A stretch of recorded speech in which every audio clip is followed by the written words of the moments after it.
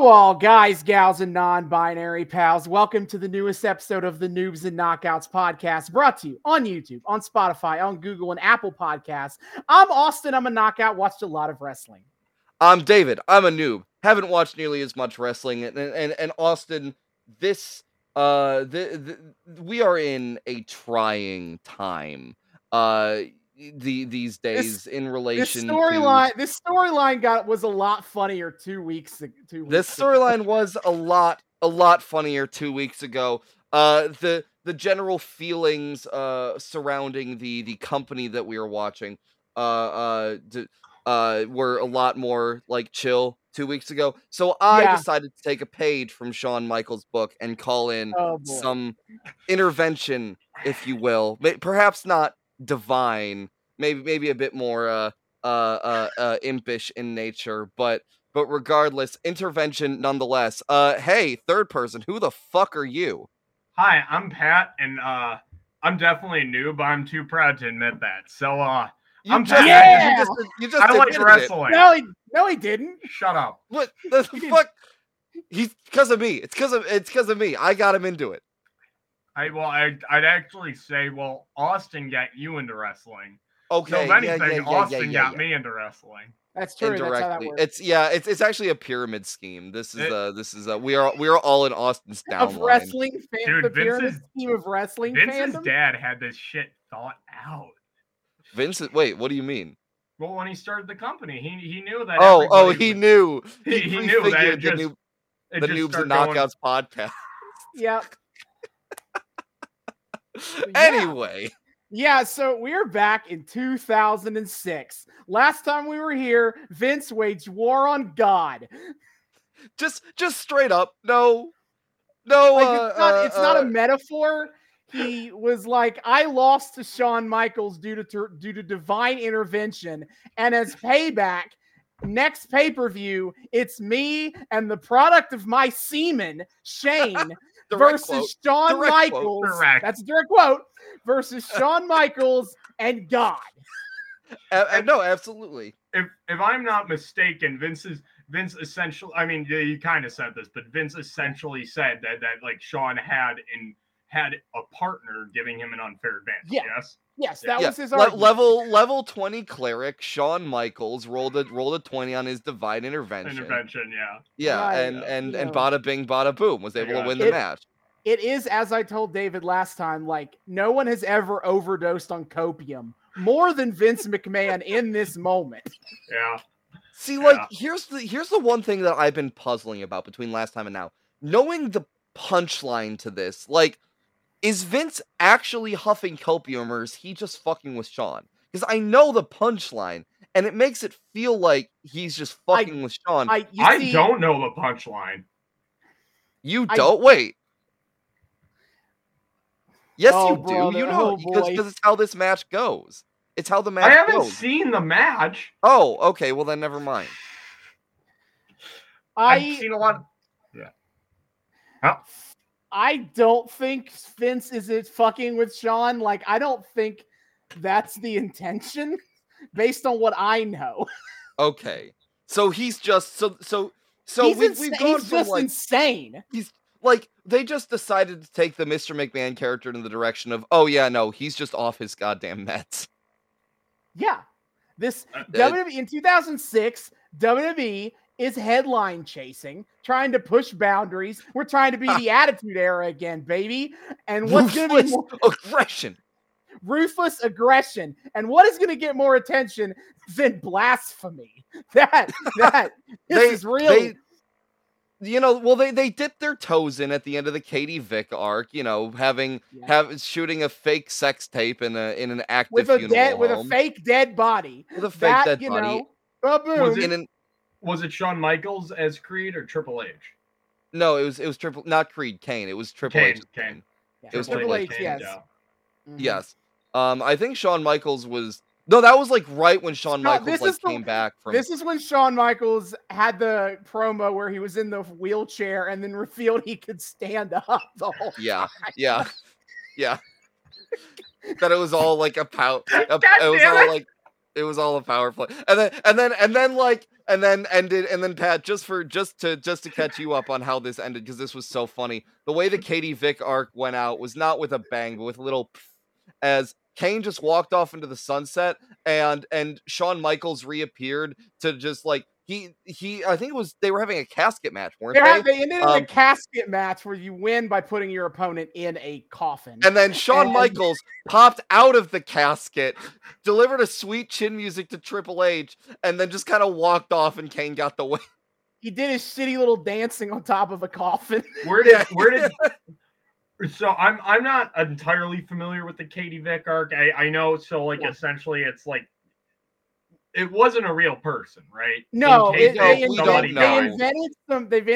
this backstory of Kane where Kane had a girlfriend that died in a car crash. Yeah, and so I know the part where Triple H, in order to show how evil of a person Kane was, he Triple H dressed up as Kane, went into a funeral home and had the fucking mannequin ready to go in the coffin. Yeah. Yep. That's right. Correct. Strips down to his underwear. Well, he doesn't strip. He stays clothed. No, he does. He does. He strips. He's wearing a thong to actually. Yeah, he's wearing a thong. I remember. I thought but he was. he strips down. He strips down to his underwear in this empty viewing room in this funeral home. Like curls it and like he gets so into it. Yeah. Like it feels like Triple H has done this before. Triple H continues to think shit like this is an own. Just like last week he thought it was an just like last week he thought it was an own to agree to a handicap match with Edge against John Cena for no title. At all. Let's go ahead and cover what we covered last time we were here. Yeah. Because in the middle of this insane Vince crap, we're still doing regular wrestling stuff. Somehow. So like John Cena's the champ and he's fighting with Triple H and Edge, and it's very boring. But they are everyone fighting already hates John Cena's reign. Already. It took them a year and everyone hates him already. Yeah. Good job. They wish they couldn't see him anymore. No, not good. No, okay. Do. Then, as David alluded, then we had a tag title match between Kane and the Big Show. They are the tag champs. They're teaming because they are large, and they lost. The Big Show. Who? The Big Show? I'll just look up a picture of him. He's just a big old. He's 7 foot tall. That's the whole bit. He has the same condition Andre the Giant did, and they used to play it like he was Andre's son. Yeah. For some reason. Because for some reason is because he was inserted into the feud, into the alliance to destroy Hulkamania. So the idea was the connection to Hogan. He was finishing the story. Oh, we'll get to that later. We'll get to that. We'll get to that later in the back half. Yep. We'll get to finishing the story later. And then they were facing the Spirit Squad. There are 5 dudes who are male cheerleaders. That is the gimmick. And then they won.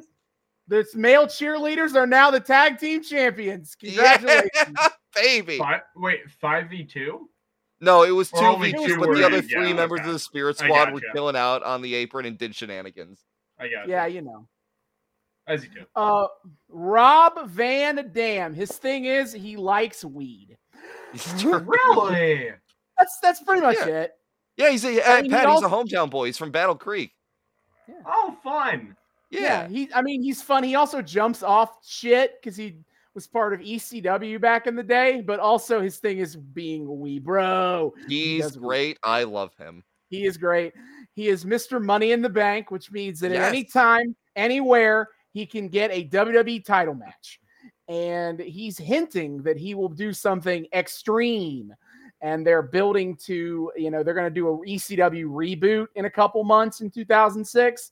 They're, hinting at that. Like running it as its own show, yeah. But like, would it still be like ECW presented by WWE, or they're just straight up ECW? Yeah. Like, would WWE be linked to it in the branding? Oh yeah, like 100%. their show, but it's called ECW. It's like think of it like the relationship now between AEW and Ring of Honor. It's pretty similar. Okay, yeah. WWE bought the brand and just now presents it for itself. Because this is leading up to RVD versus John Cena at One Night Stand 2006. For the WWE title, and it was a crazy fucking match. Great, crazy fucking match. But right now they're just planting seeds, kind of giving the hints that this is coming. And then, and RVD is the second ever Mr. Money in the Bank. Right? Yes, he's only number 2 ever at this point. Yep. So it's a pretty new concept still. Correct. Then Chris Masters beat a guy. Chris Masters' gimmick is that he's built like a bodybuilder and he has a submission move, the Master Lock, that is unbreakable. Nobody has escaped it. Really? Which we're just counting down until somebody inevitably someday someone will break it. That's how it escapes goes. it. That is how the unbreakable things in wrestling tend to go. What if somebody broke it? Crazy concept, I know. I feel like having your signature move be a submission is kind of sucks, right? Because not at all. More so like your how. So okay. So think of the satisfaction when you're watching Ray pull off a 619. You know, it all just hits at once. It all perfect flow. You know. Mm-hmm.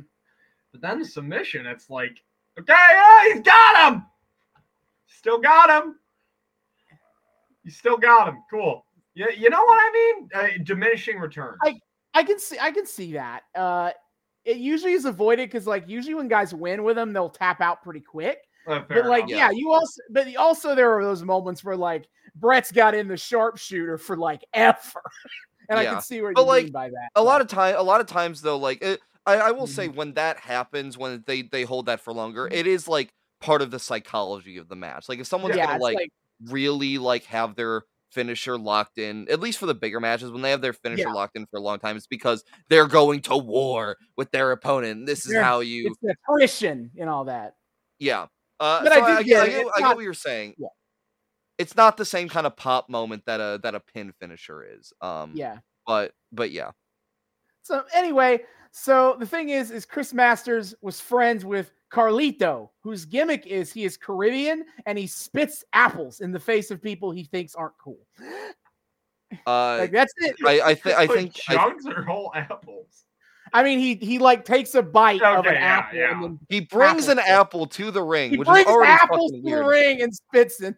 He bites it and spits at him. He Triple H's then, kind of. I guess as much as you can with chunks of apple. I need Carlito actually to do the Triple H entrance, but with the fucking apple. And then Pat, my favorite thing about this angle with Carlito is when he teams with Santino Marella, whose whole thing is that he's Italian and he doesn't speak English so good. And a lot of malapropism humor. A lot of malaprop, very Dogberry-ish, Pat, for you. He says he says that he and Carlito swap spit with men who don't want to be cool, or with men who are cool, right? Yeah. Yeah, that's it. Swap spit with men who are cool. Nice. Yeah. Nice. So now Carlito has now decided that Chris Masters is no longer cool and spit in his face. Waka waka. Yeah. Oh no. Then we had the Shawn, Vince, and Shane thing. We opened with that, really. But yeah, Vince is now fighting Shane McMahon and God. That's it. Wait, Vince is fighting Shane and God? Sorry. Wait, Shawn. Well, Vince and Shawn. Yeah, Shane and Vince are fighting Shawn and God. I got you. Yeah, I got you. Great. That's that. Now we have 3 weeks till the pay-per-view when that match happens. What will they do?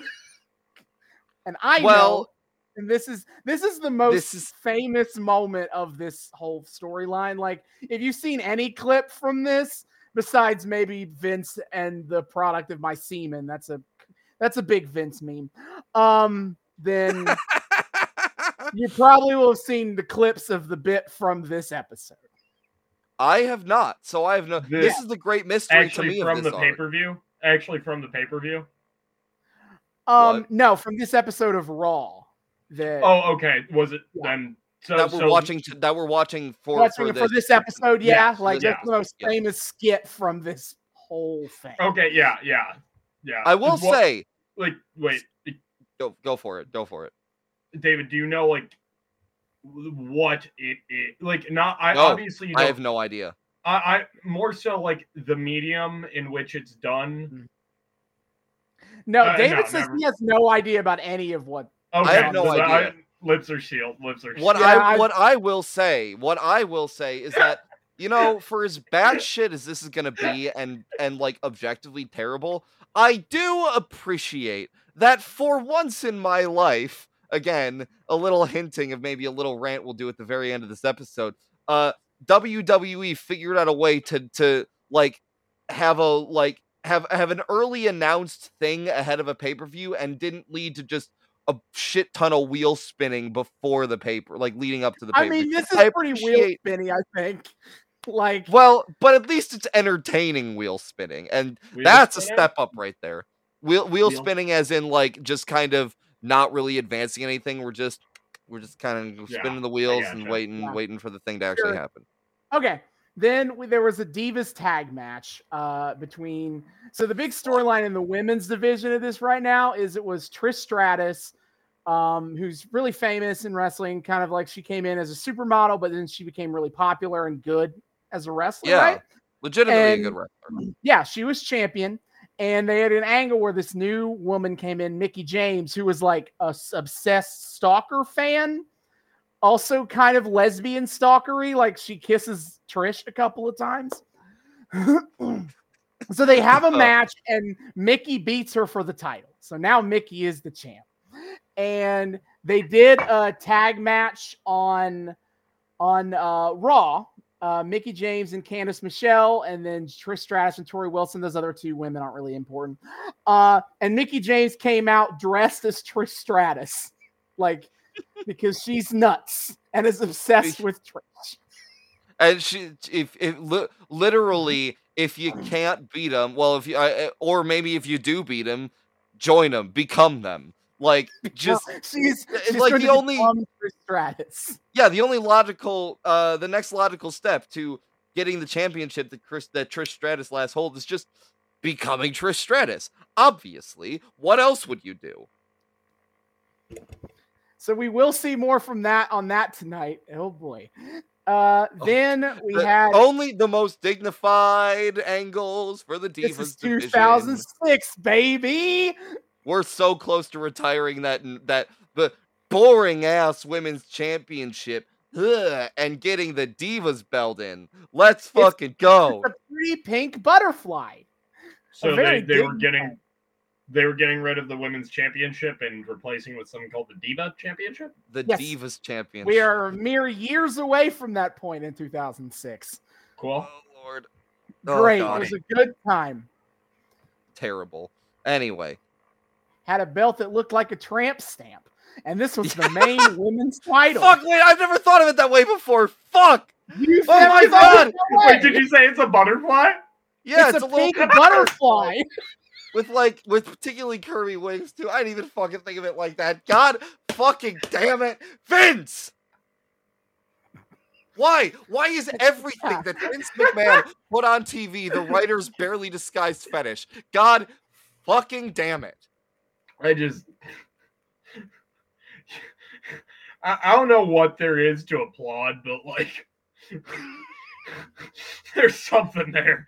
I'm not sure what. If nothing else, I guess you gotta admire the sheer like brazen insanity of like, I'll just put everything that makes me horny directly on TV and just not try to hide it all that much at all. And I'm just gonna do that, and I'm gonna make millions of dollars in the process. Sounds like someone needed to take the shovel away from old Vince. Yeah, well, probably. And it only took us. Let me read the calendar.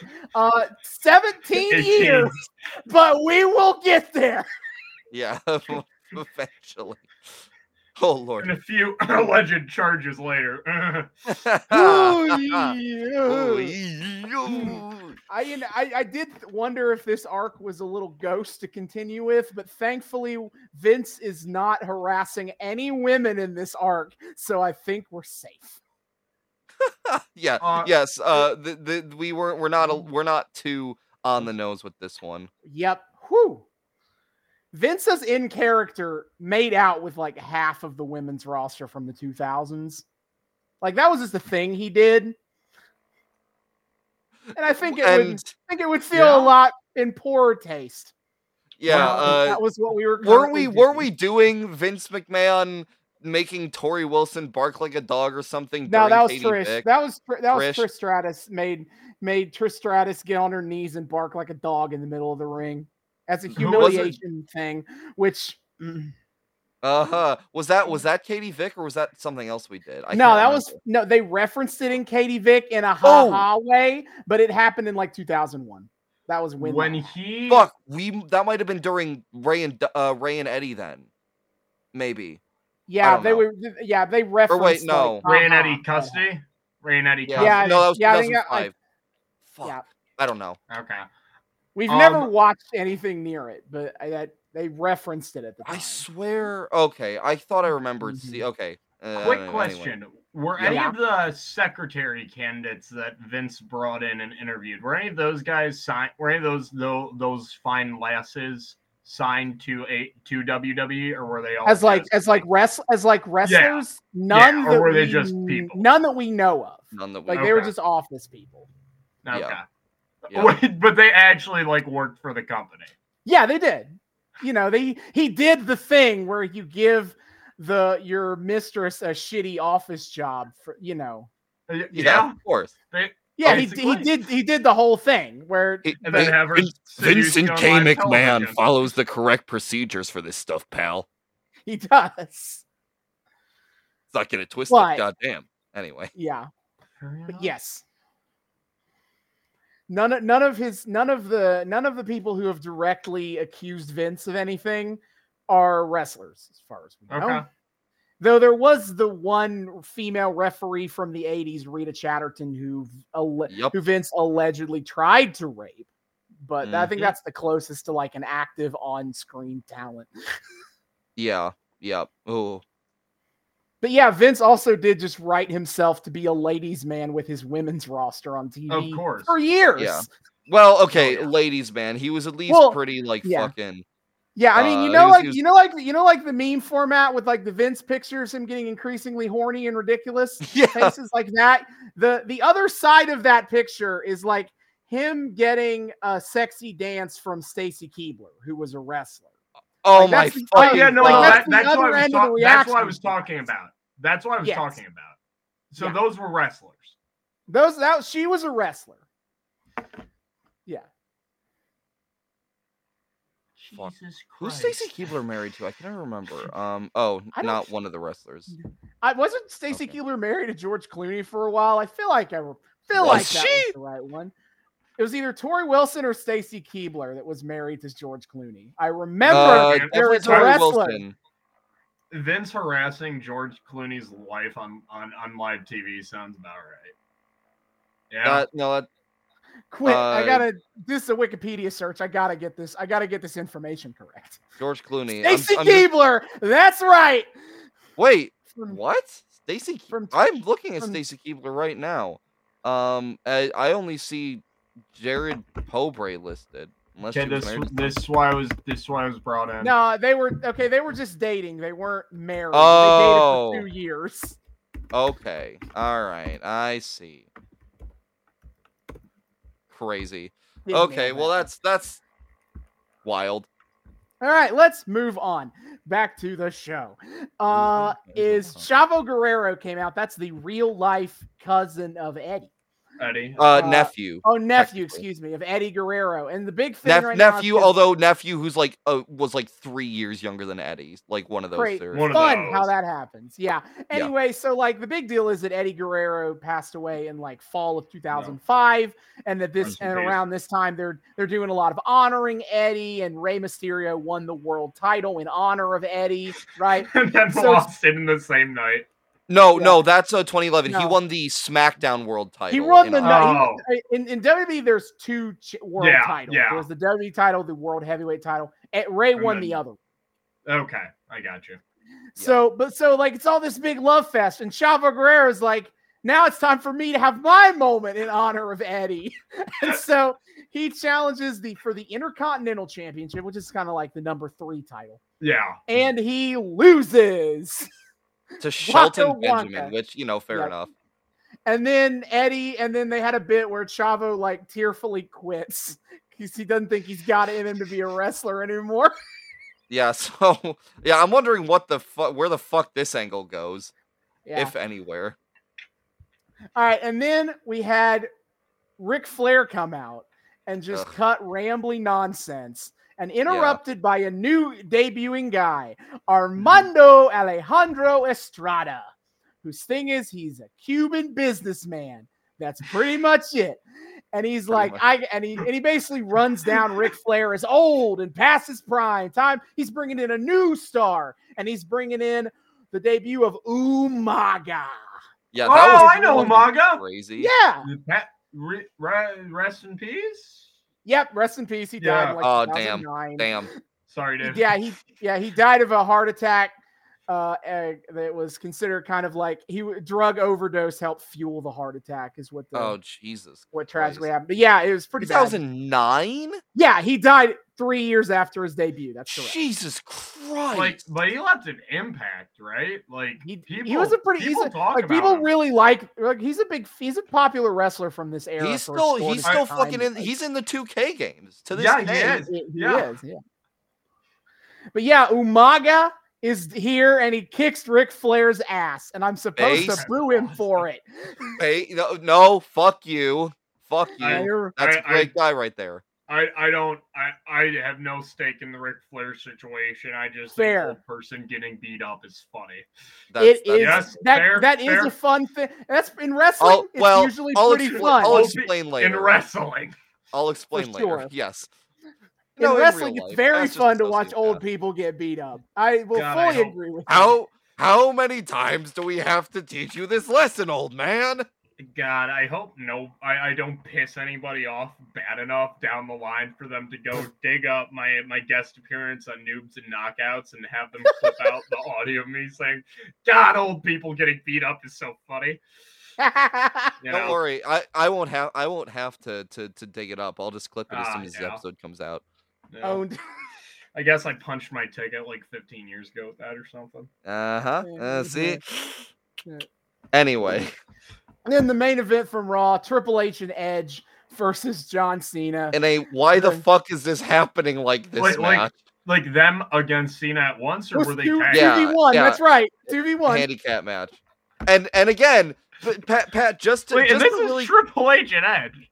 Yeah. So just to really clarify, so Triple H has been feuding with John Cena and lost to John Cena at WrestleMania. And Triple H on the last episode was like, "Now, John, I'm gonna face you again." And Edge comes out and he's like, excuse you, you fucking lost. Get to the back of the line. Whereas I beat Mick Foley last night in the craziest match of my career. I should be next in line to face Cena.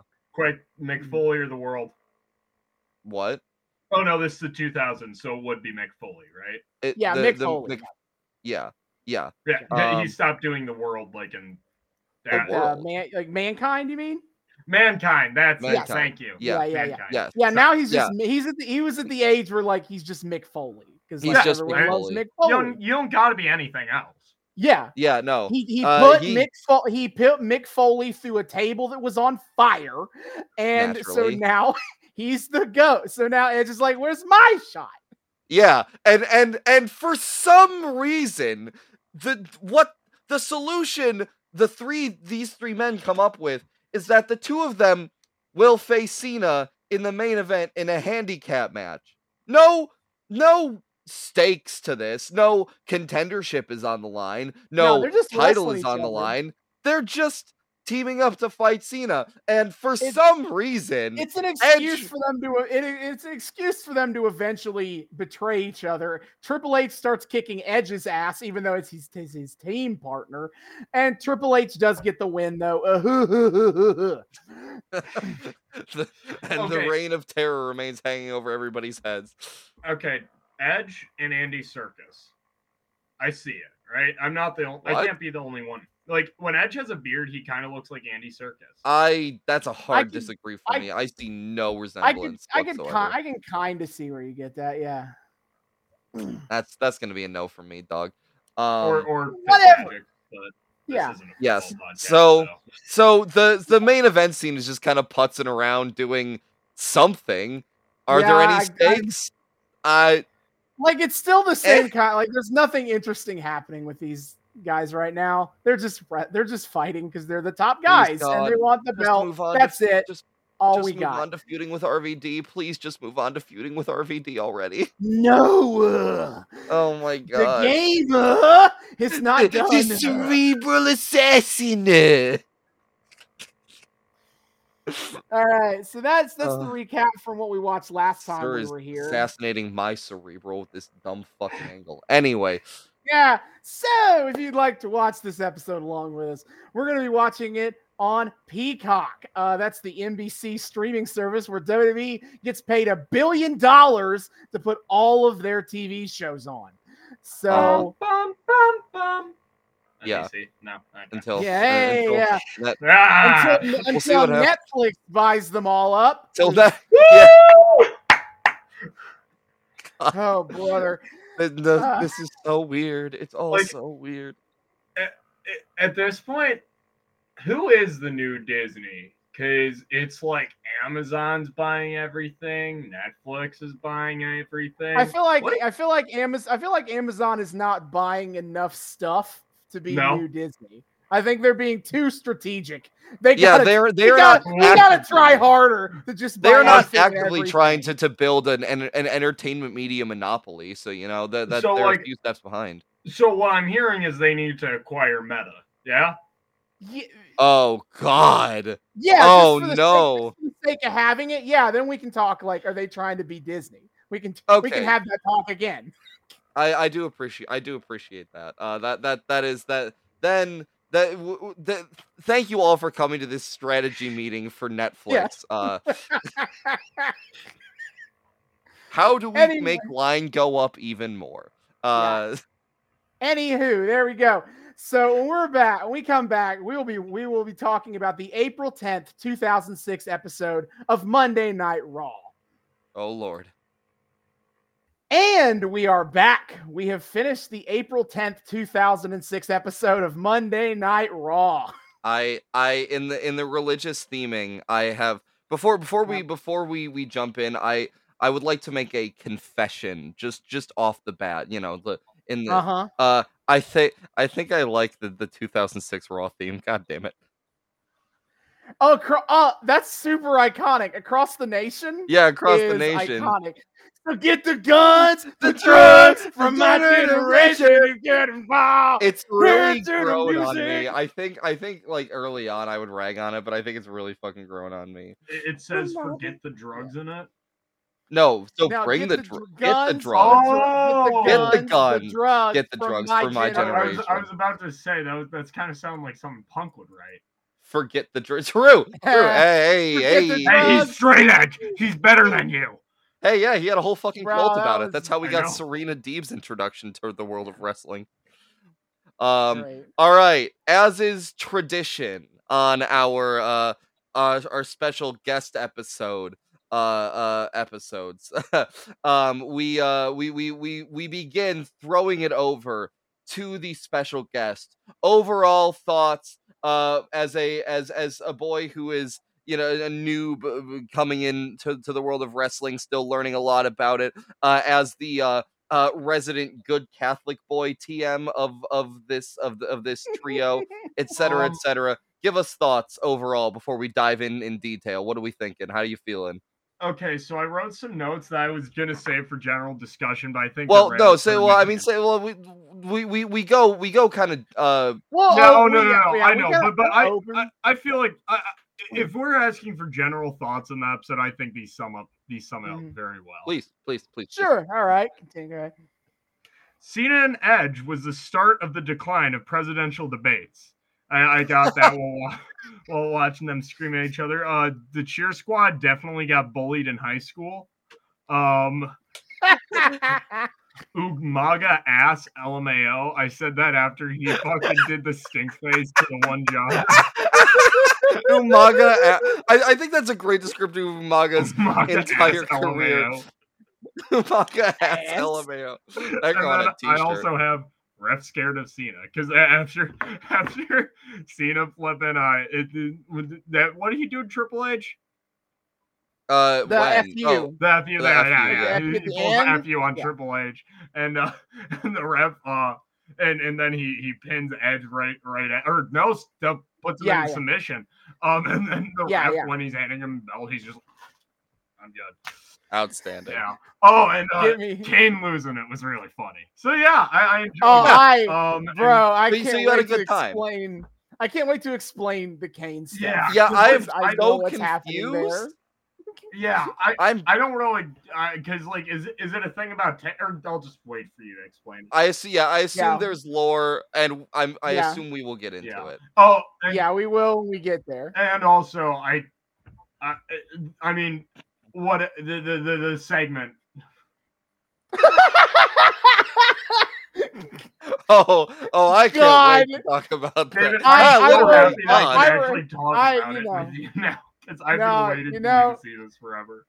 Yeah, we're trying to cut down on this show where I only do really thorough transcripts of like one promo per show. Yeah. And you know what I wrote down word for word here.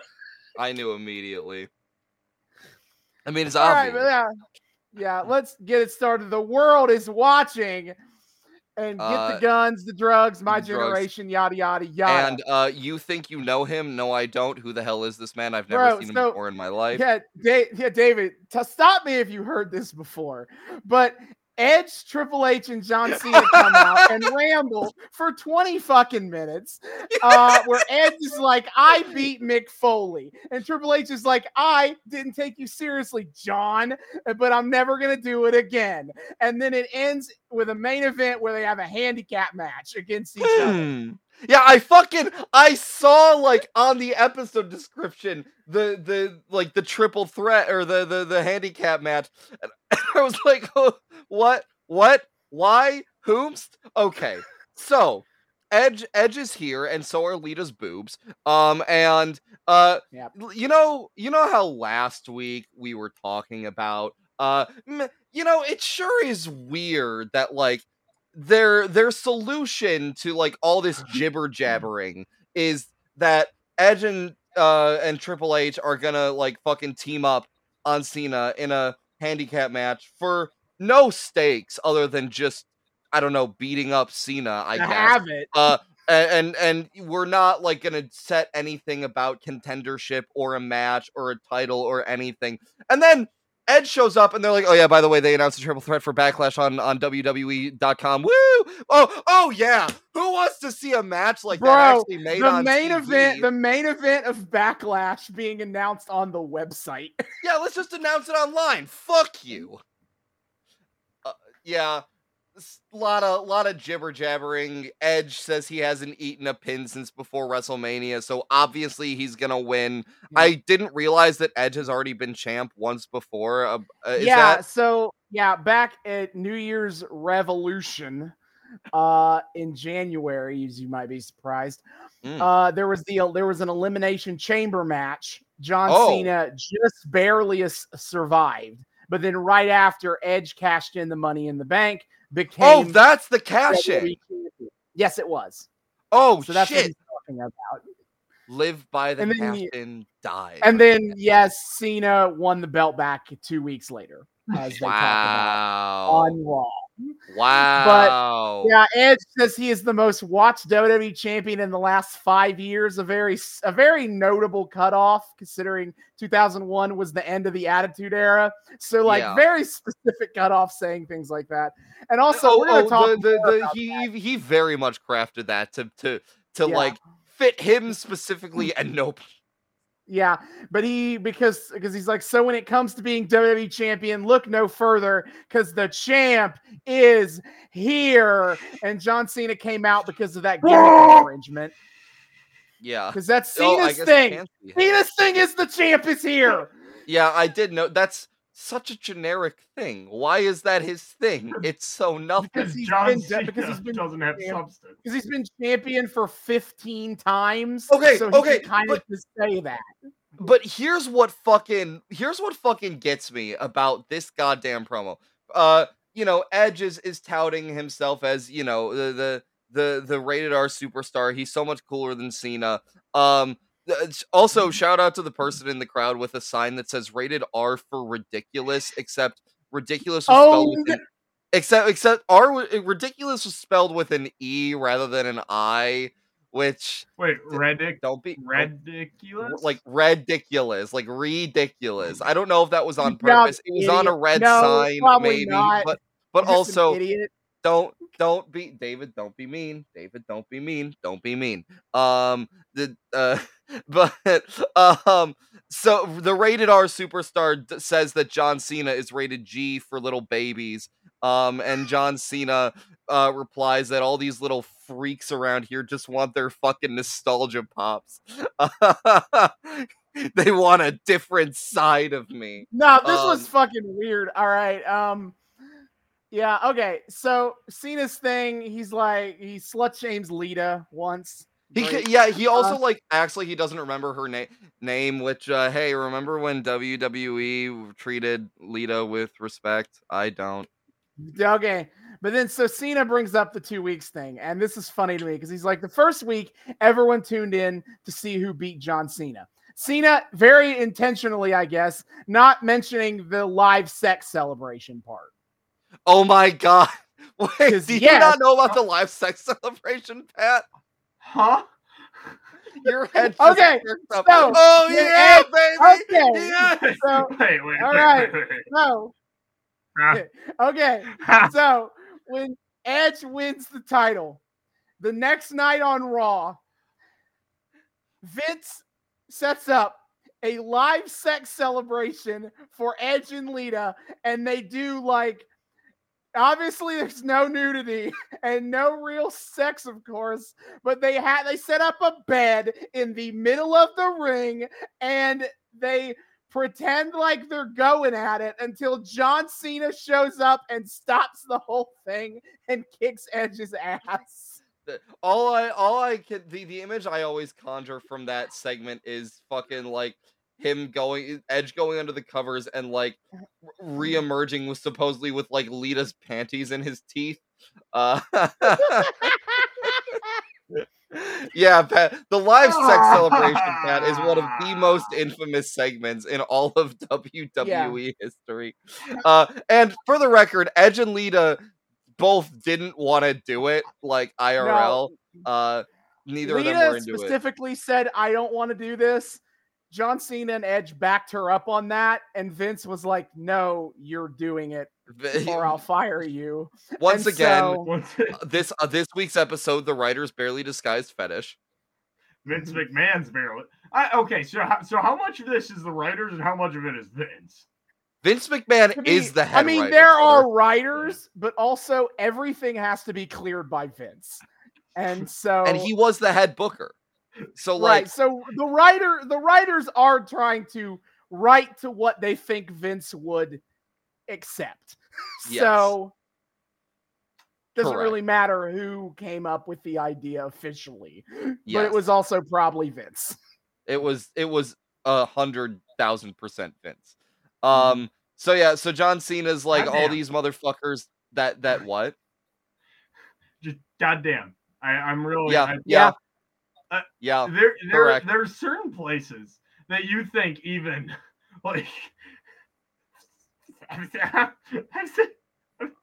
No. You go. I'm not. No, you're good. I'm not. Just have fun processing that one. You go. Anyway. So yeah, John Cena says all these little weirdos miss him being super. There's a group out there that wants to see a whole other side of me, which is funny because he said that, I wrote the line and then wrote a whole other side of me, a white rapper, and then Cena says a side that's black. That's not what I said.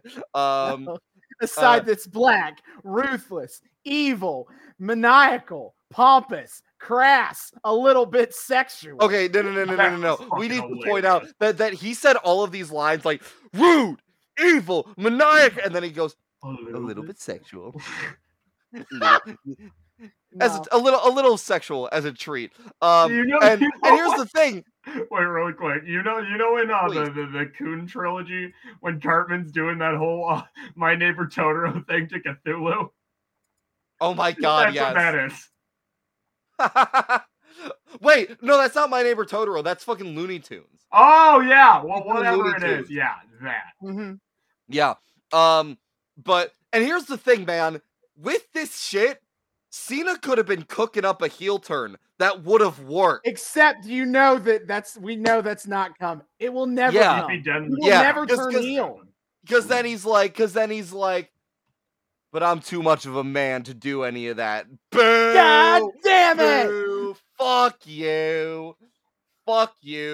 So he's like, and then Cena is like, I'm glad not everybody loves me. Because if it did, I might get some kind of ego problem. You know, I might stick my nose up and come up with some nickname like King of Kings or something. And then out comes Triple H because of gimmick infringement. Yeah, I'm the King of Kings. Yeah. John Cena says that Triple H likes to smell his own farts, and Triple H comes out to say, "Why, yes, I do." And then, how dare you say I smell my own farts? Except for some reason, no, he kind of agrees. He's like, "Actually, I am the best." For some reason, and he implies Cena has a small dick. I think. Of course, Something that's like all Triple H promos. So for some reason, Triple H is match ready. And he's like, I'll fight you right now. And Cena's like, bet, and pulls off his shirt. And because he wrestles in fucking jorts, he's match ready now, too. But no, okay. All the way down to his calves. Yeah, the jorts that go all the way down. Hell yeah, he's got the long jorts. The long jorts. What? You think he dresses like he's from Florida, but he's from Massachusetts. You think Juan Cena is gonna like wear the fucking booty jorts? No way, brother. This is a man of the people. He wears them long ass. Yeah, all right. After Triple H does his rabbly ramble, there is a scene that did go, Milwaukee, we're in the midst of a perfect match here. In this very ring tonight, we have an asshole, talking to Edge, and a man who kisses ass. Which are we? I think I should leave and let you guys make out for a while. Which are we doing, like Triple H as the son-in-law of Vince narrative? Like, is that what's going on? I assume it's because he's doing the like I respect you Cena thing, but also, sorry.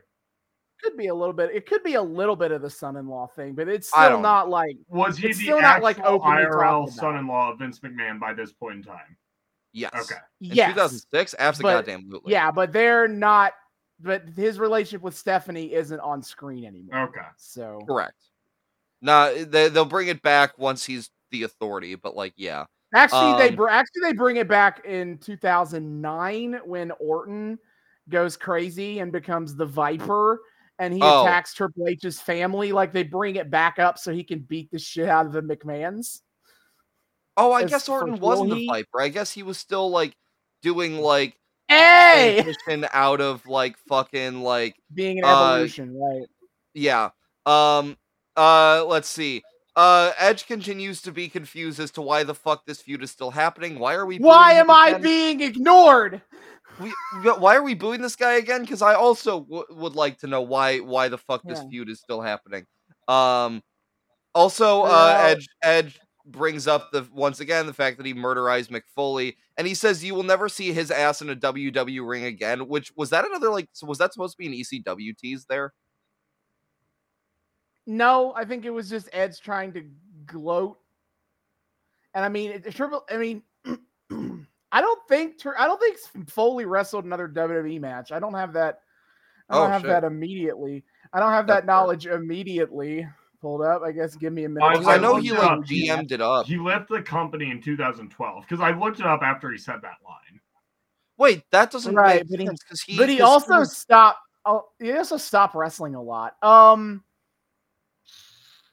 Because he was GMing it up post 2012. I remember the clip of him fucking introducing Bayley. Well, he the main roster. Did. Well, okay, so he left the company. Then he wrestled in TNA for a while. Oh yeah. He came back to WWE, and then he left as a guest spot thing. Then he was the. No, Edge has no fucking idea what he's talking about. Okay.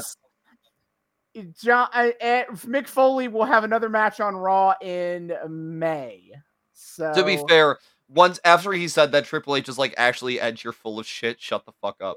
So I guess it wasn't that big a point. They're gonna have a match on One Night Stand. It's fun, but also what?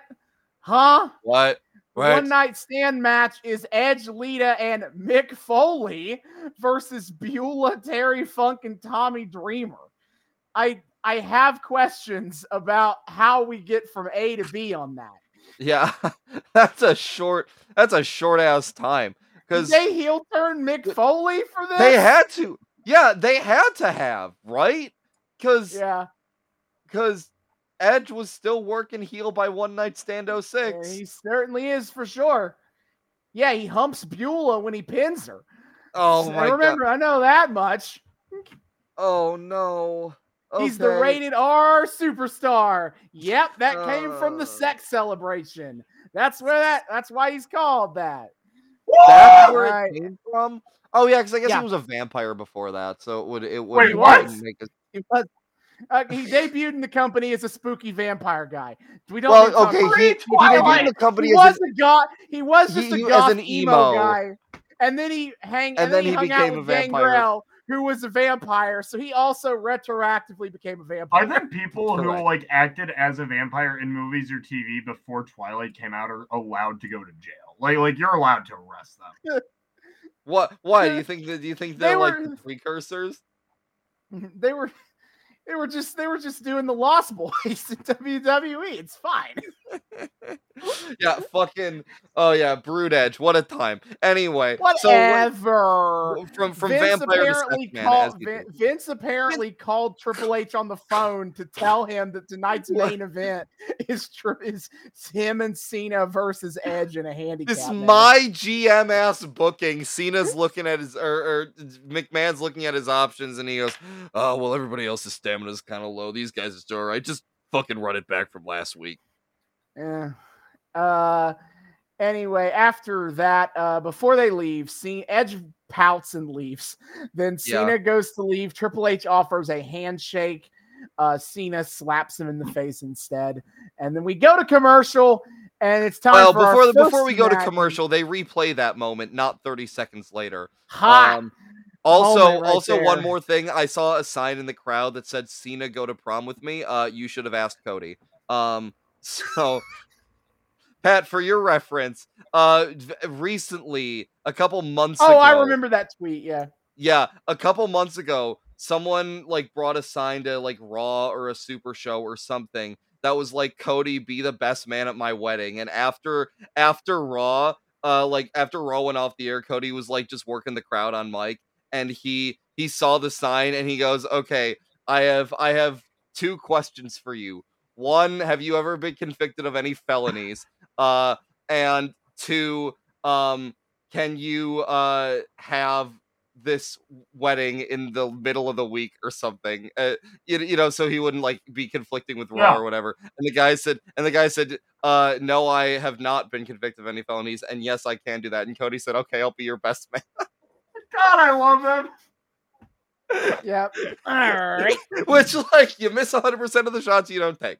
So, damn right. First match: Rob Conway versus Rob Van. All right. This guy is the most 2000s WWE. Yes. He is just a muscly dude with no personality. The thing I know most about him is that his theme song sounds like a Randy Newman knockoff, which also is the wrong vibe for a wrestling theme song. Look, man, there's a lot you can get away with, but like, if you're gonna do that, at least actually get Randy Newman, okay? Like, don't cheap out on that shit. My thing was, when he first came out, I said, there's no way this guy's a jobber because he is so 2000s. Like, he has to be, like, a plant by WWE as, like, a wrestler for modern times or something, you know? Listen, WWE was in the 2000s was super confident that they can just make all their own wrestlers from scratch. They don't need any of these fucking indie nerds. The spot monkeys. So a lot of WWE 2000s guys look like Rob Conway. They were just like that several of their biggest guys were fucking like higher level indie dudes. Edge working the main event. Rob Van Dam, Mr. Money in the Bank. Mick fucking shut the fuck up. We don't need him. Yeah, he's the hometown boy. But one of a kind. Hey, one of a kind. One of a kind. We do learn that during the commercial break, Rob Conway made his entrance and Triple H punched him in the face as he was leaving. Very funny. Shelton Benjamin came out to do guest commentary. For a match that is nothing because RVD just squashes the fuck out of Rob Conway. He's here. I wrote he's here to plug for Dairy Queen. I think I can't remember what the fuck that was, but I think he said he just had some Dairy Queen. I don't know. Maybe I don't fucking know. He's squash ass shit. Shelton Benjamin claims that he was the MVP of the Money in the Bank match, and therefore that means he should be allowed to have a redo and fight Rob Van Dam for the briefcase. Man, all of these motherfuckers who just the Edge is like, oh, I beat fucking Mick Foley, so that makes me the front of the line, and Triple H be like, oh, I didn't take John Cena seriously, so actually I should get a do-over. And Shelton Benjamin's like, well, if you really think about it, I had the most spots in Money in the Bank, so really, that means fuck off. I should be Mr. Money in the Bank. Yeah, so Rob Van Dam wins within like 2 seconds. He starts walking off the ramp, and for some reason, he gets stopped by an interviewer partway up the ramp, which I don't know this dude. I didn't know who this was. Yeah, first of all, who? Guy. I'm not totally convinced this guy didn't just fucking break in, because I have never seen a midway up the ramp post-match interview ever, I think. And hey, RVD, great match. No, it wasn't. Apparently debatable. But yes, he informs Rob Van Dam that, and the rest of us, that Shelton Benjamin has challenged RVD for the briefcase. If only Shelton Benjamin were here to give us some kind of, I don't know, direct confrontation between the two of them that could actually garner some, like, good drama. Shelton Benjamin is nowhere to be found in the vicinity. Too bad. Oh dear. Guess we just need this fucking random ass interviewer to be his goddamn surrogate instead. What? And then Rob Van Dam is like, nah, bro, I'm not putting the briefcase on the line. Fuck off. How about instead you put your actual championship on the line? Also, for some reason, his music is playing. His music plays over the interview, which is just terrible production. I can't hear shit. What is happening? It made me bad. Oh my god, bad it was. Oh god. RVD says no heart emoji, but I will go for that IC belt instead. And Shelton Benjamin looks upsetty spaghetti. Why do I have to defend my title? I feel I shouldn't have to do that. I did my one a month last week. I kicked Chavo's ass. No more. Like he was just trying to do MJF like 15 years in advance. If he were trying to do MJF 15 years in advance, he'd throw like a gajillion different stipulations on RVD before he could even get close to the title. Yeah. True. We go backstage to with Maria Kanellis, who is working as an interviewer right now, interviewing Mickie James. That's wild. Mickie James is like, it's so amazing to have become women's champion in Mania. And if I could thank anyone, it would be Trish Stratus. Because if she wasn't the champion, how would I have become champion? I'd like to thank Trish Stratus for losing to me. And then Mickie is like, out of all my WrestleManias, this has been my favorite. All of them. And I can't wait to go back to Toronto to celebrate. And Maria's like, but Mickie, you're not from Toronto. Trish Stratus is from Toronto. What the fuck did you just say about me, you little bitch? Are you calling me a liar? Well, she wasn't calling you a truther. That's You think I don't know where I'm from? I know where I'm from. Mickie is now so deep in this thing, she actually is starting to lose her own personality. Oh my god.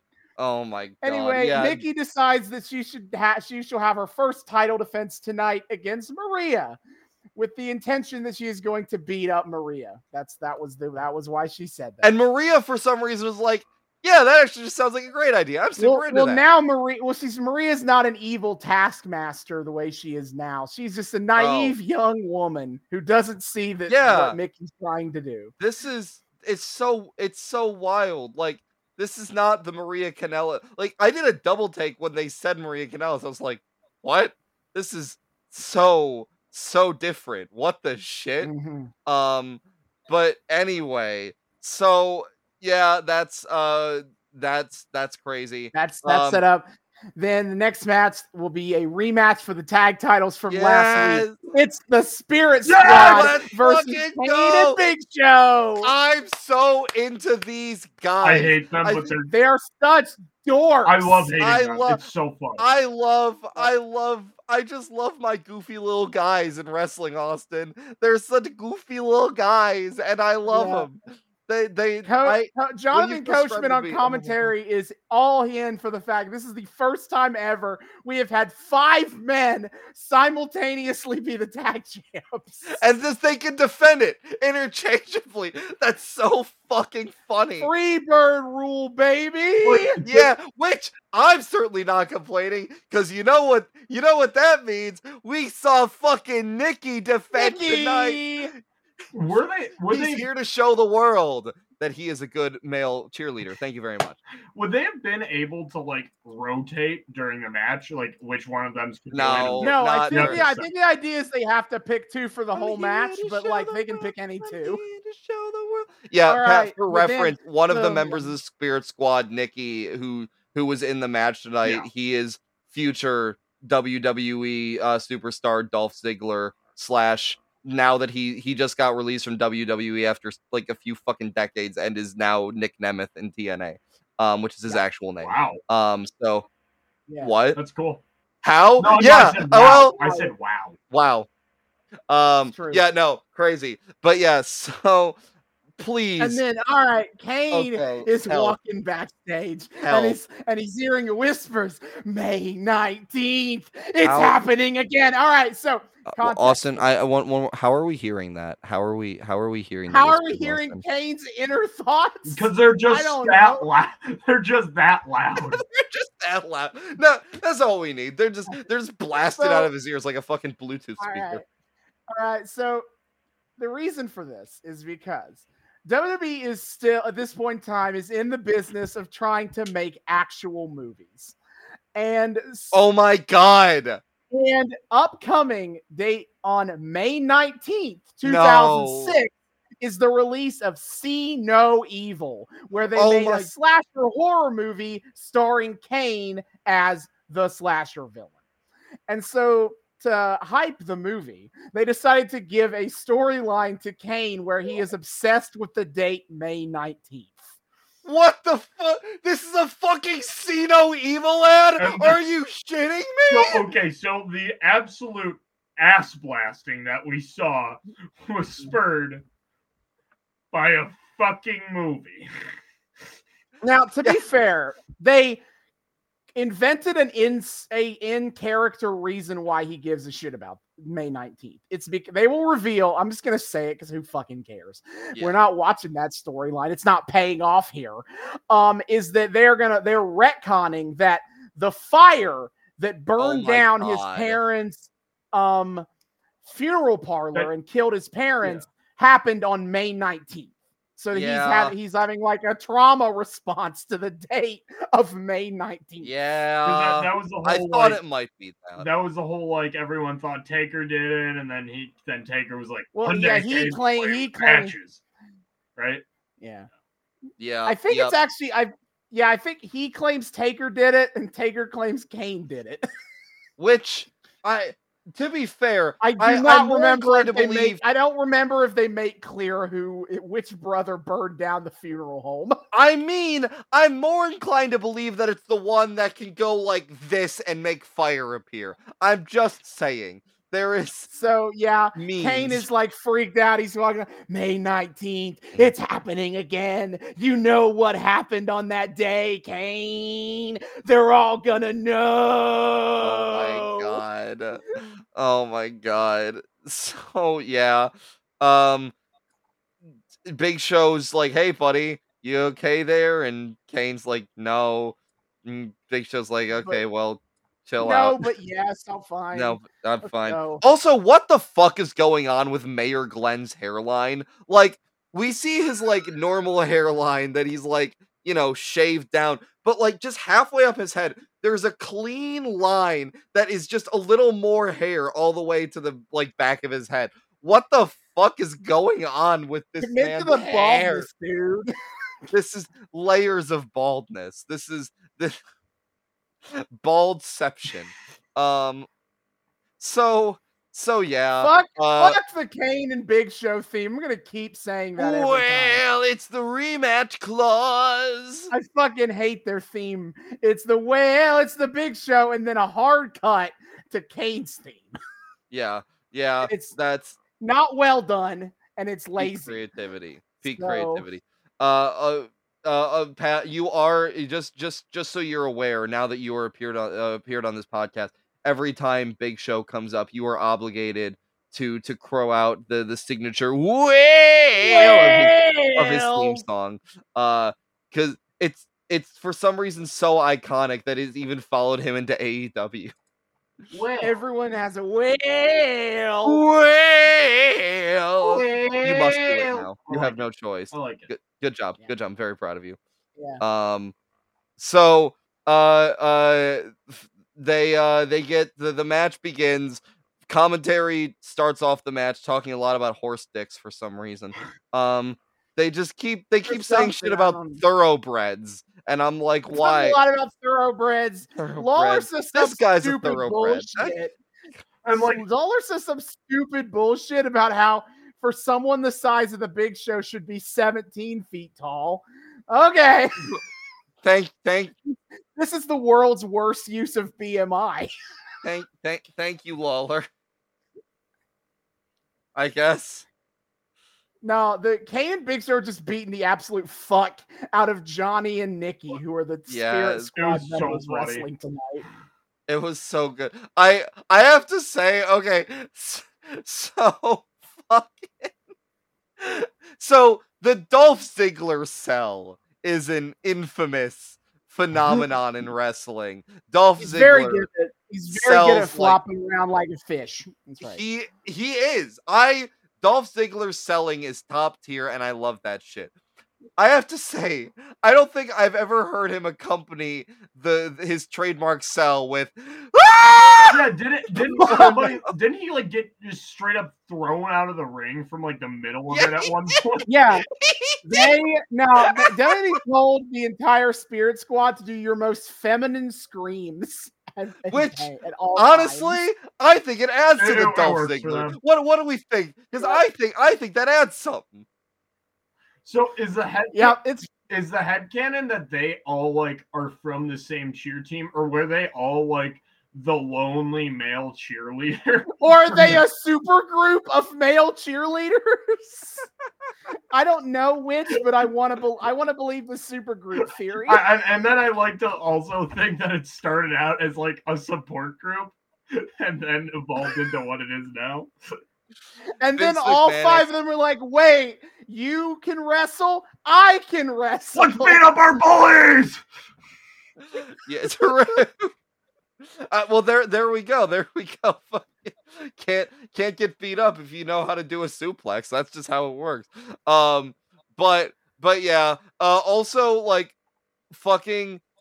I can't remember what they were saying on commentary. I think they were just speculating on like why the fuck like the 5-man tag team is getting the tag belts Legal? here. And like it's basically like they're just tacitly they're basically just speculating like Vince McMahon is like on all the drugs here. Like they're just tacitly admitting that on commentary. Like, Mr. McMahon's he's on something. I got a few interesting commentary bits here.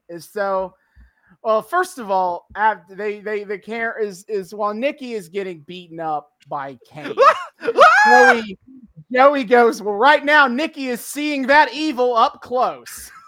Why? Yeah. Oh yeah. And they fucking they make a joke about like about the movie. Jerry Lawler's like, man, how scary you got to be in a horror movie without having to wear makeup. Yeah. Lawler says Mayor Kane is Uggo. Then, okay, Big Show tags back in, and he's beating up on Johnny. And Big Show apparently was sniping at the Spirit Squad that he's dated women bigger than the Spirit Squad.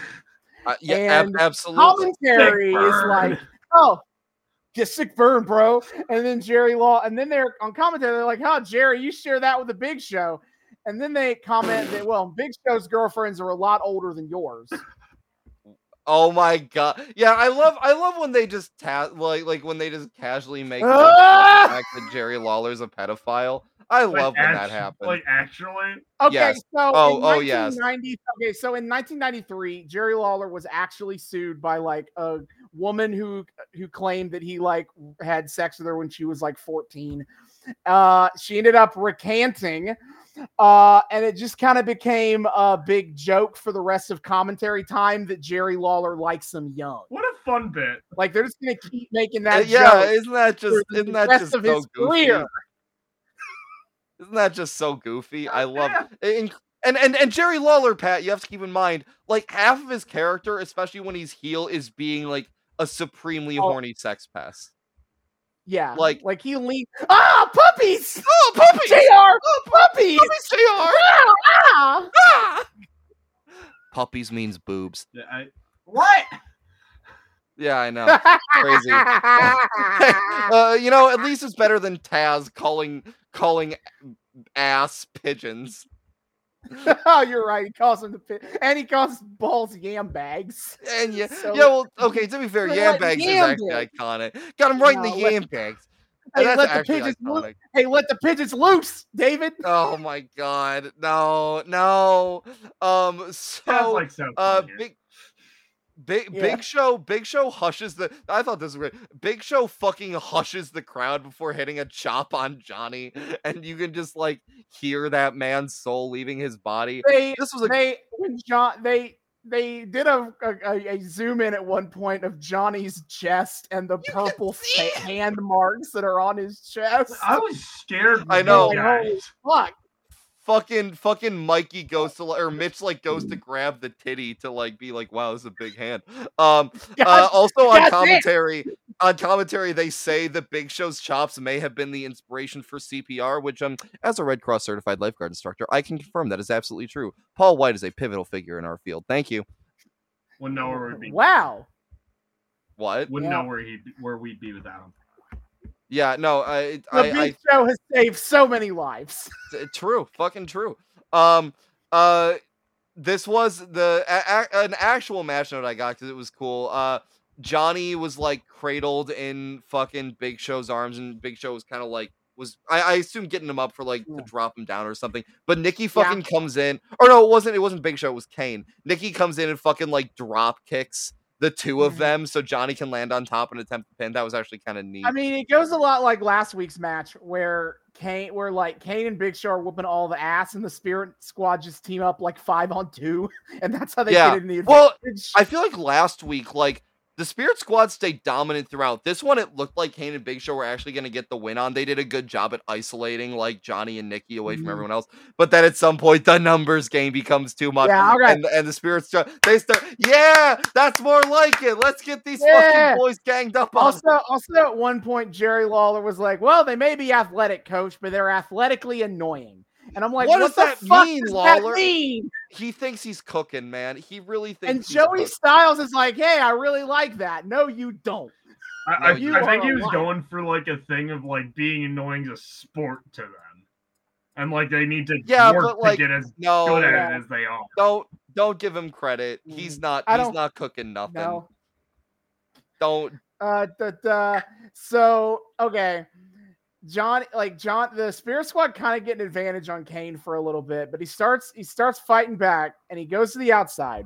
He does the sit-up spot, and he starts. He does the sit-up, and he starts whooping their ass. Starts May 19th. Yeah, and he starts tossing chairs into the ring, and the ref is like, I gotta DQ you for this, man. Gets his ass DQ'd. Spirit Squad stays winning. Let's fucking go. The Spirit Squad win, and they are still the champs. But it doesn't matter because he proceeds to just kill all of them, even after he kills them. He kills the ref. For everybody.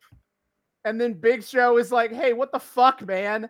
And then they start pushing each other, and Kane goozles Big Show, but then Big Show goozles Kane. They're going for the dual choke slams. So yeah, spoilers at Backlash, it's gonna be Kane versus the Big Show. Really? I couldn't tell. I do. And Kane. He ends up winning the choke slam. He choke slams Big Show, which, not the most impressive airtime on a choke slam ever, but he choke slammed the Big Show, and then he leaves. And man, I really do appreciate that, like, with his theme music, the Devil's Favorite Demon really has an affinity for early 2000s dad rock.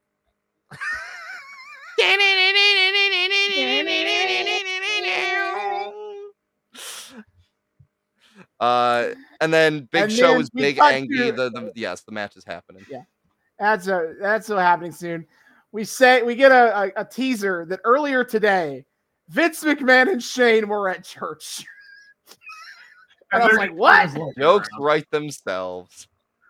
And then in between, we get an interview from John Cena. Who the fuck cares? I didn't write anything. He was like weirdly positive. He's like, I love Triple H. We're like roommates. But then if he tries to do anything to me in this match tonight, I will fucking kill him. And like, he's clearly going for something with this whole like return to his ruthless aggression shit angle. But like, he doesn't. Cena, you could have cooked with this. Why didn't you keep cooking with it? Fucking anyway, whatever. No. I don't care. Yes, all right. Let's get to the part we came here for. It is Vince and Shane are at church. And because they want to try to find Shawn's tag team partner. And, Vince's like, I've never really been here before. Checks out. But he's like, hey, the windows look great. I love the color. Look at the stained glass. Yeah. So Vince has Shane sign the sign-in book. And Vince pulls out a credit card. I don't know why he thinks that you have to pay to get into church. Well, I think he was like, he saw a donation box or something. Okay. He's like, no, it's cash only. Cash only? What kind of outfit are they running here? Yeah, Vince is very concerned with the profitability of the Catholic Church, which clearly means he's about to go hook up with Joel Osteen and become a prosperity gospelist. You know how it goes. Yeah. So they walk in and they see the base of holy water, basin of holy water. Mm-hmm. And so Vince is like, "Oh, I got this thing for us to wash our hands in. Great." Shane's like, "What? What? No, what is wrong with you? You can't wash your hands in that." And he's like, "Well, what's it here for then?" And then Vince is like, "Hey, Shane, who do I look like?" And he scoops up the holy water, puts it in his mouth, and does the Triple H water spit. And then it's like all gets it all over his suit. Yeah, it's just dude's soaked. Yeah, and then he's like, he keeps keeps fucking walking. Which, why the fuck is this church just empty? Why is there why did they let him do this? Why is there nobody here to greet him? Nobody to supervise him? I would have loved to see this exact same sketch, but crashing a fucking mass. I would love to just the priest in the middle of the homily, and Vince comes down, go, hey Shane, who am I? Pretty nice. All right. It's like St. Anne's when they started putting up the QR codes. Yes. Yep. Oh my god, the fucking QR code. At our church back home, 10 years ago, they just put QR codes everywhere, and you'd see it during mass. There'd just be people walking around the church just. Why? What were the QR codes for? I don't know. Like it's on the baptismal fountain to tell you what things are. Yeah. Okay. We could have put a plaque there, but no. You could have done anything but a QR code, I guess. But sure. Shane is just unsure how to act with his dad in this moment. Bro, he's just what the fuck is happening? This shit takes on a whole new dimension knowing what the fuck Shane and Vince's relationship looked like behind the scenes. I guarantee you Shane is just kind of a chill dude who just wants to fucking grill and go to church IRL, and then he's doing this shit with Vince and he's like, what the fuck is happening? So Vince, they head up to the front. And oh boy, you can bet I wrote down all of this stupid shit. Yes. God, are you there? It's me, Mr. McMahon. When you think about it, we've got a lot in common. You created the world. I created World Wrestling Entertainment. That's one for Vince. You created. That's one for Vince. He's keeping score. Got it. You created Adam and Eve. I created Stone Cold Steve Austin and Hulk Hogan. Which? Oh my god! He created Stone Cold Steve Austin. It's the Adam and Steve. He's the reason. Vince McMahon is the reason. Vince McMahon is the reason for gay. It all makes sense now. And then he pulled a beer from his pocket and smashed it into another beer, and from the spillage came Hogan.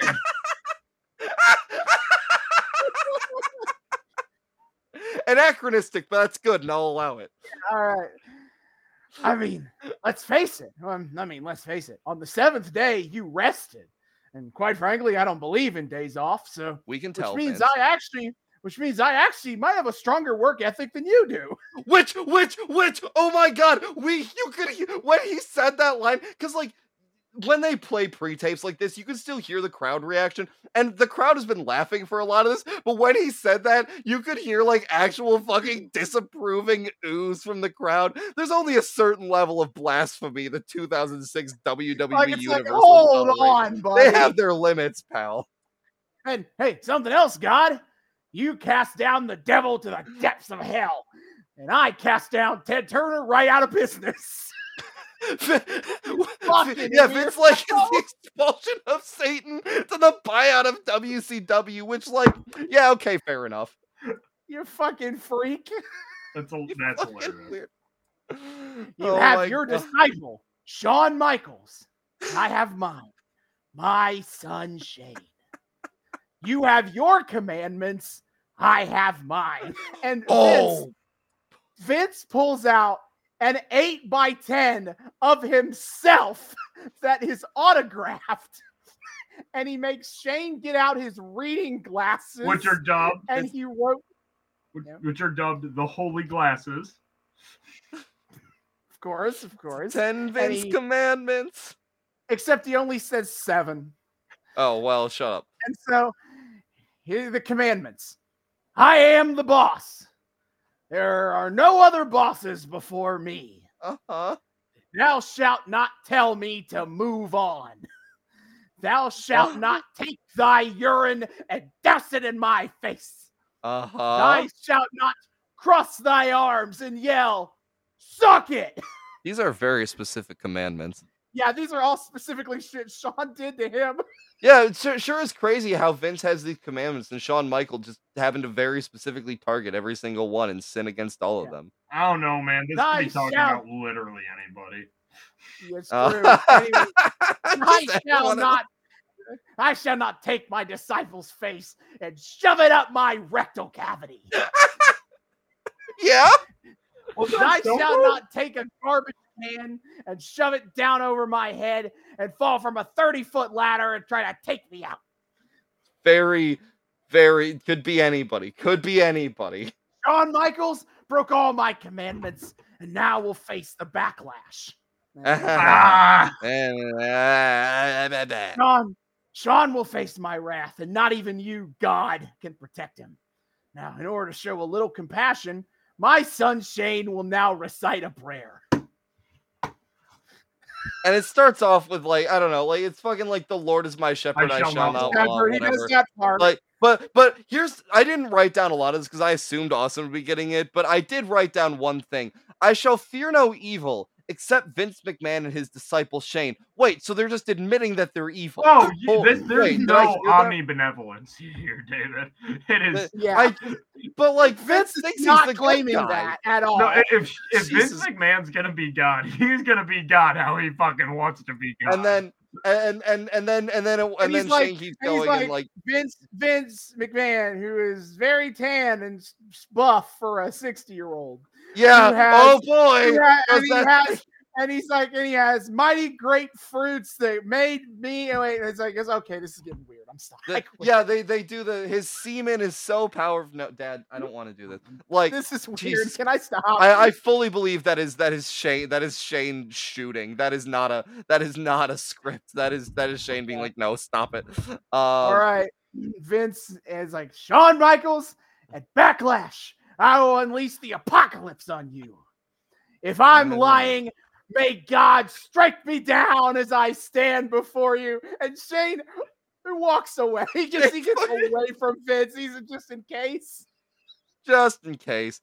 And of course, God, that cheap ass, only delivers some thunder outside the church. Wow. After the fact.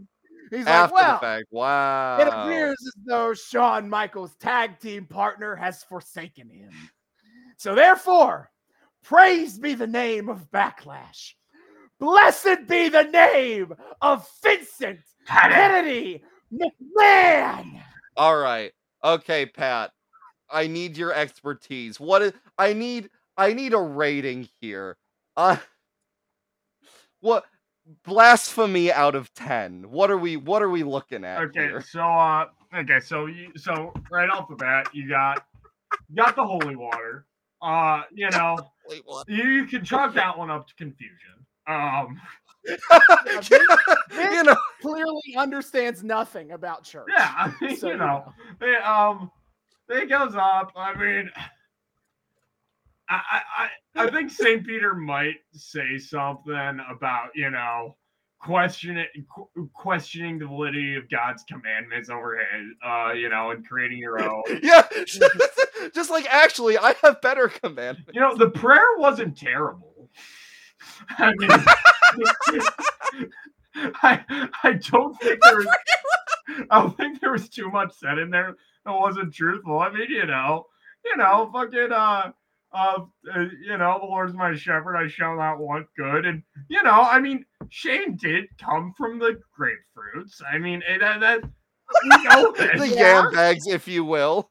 And then he didn't say, God smite me down if I'm wrong. He's just saying if I'm not gonna destroy Shawn Michaels next week. He's not saying anything about if he's God or not.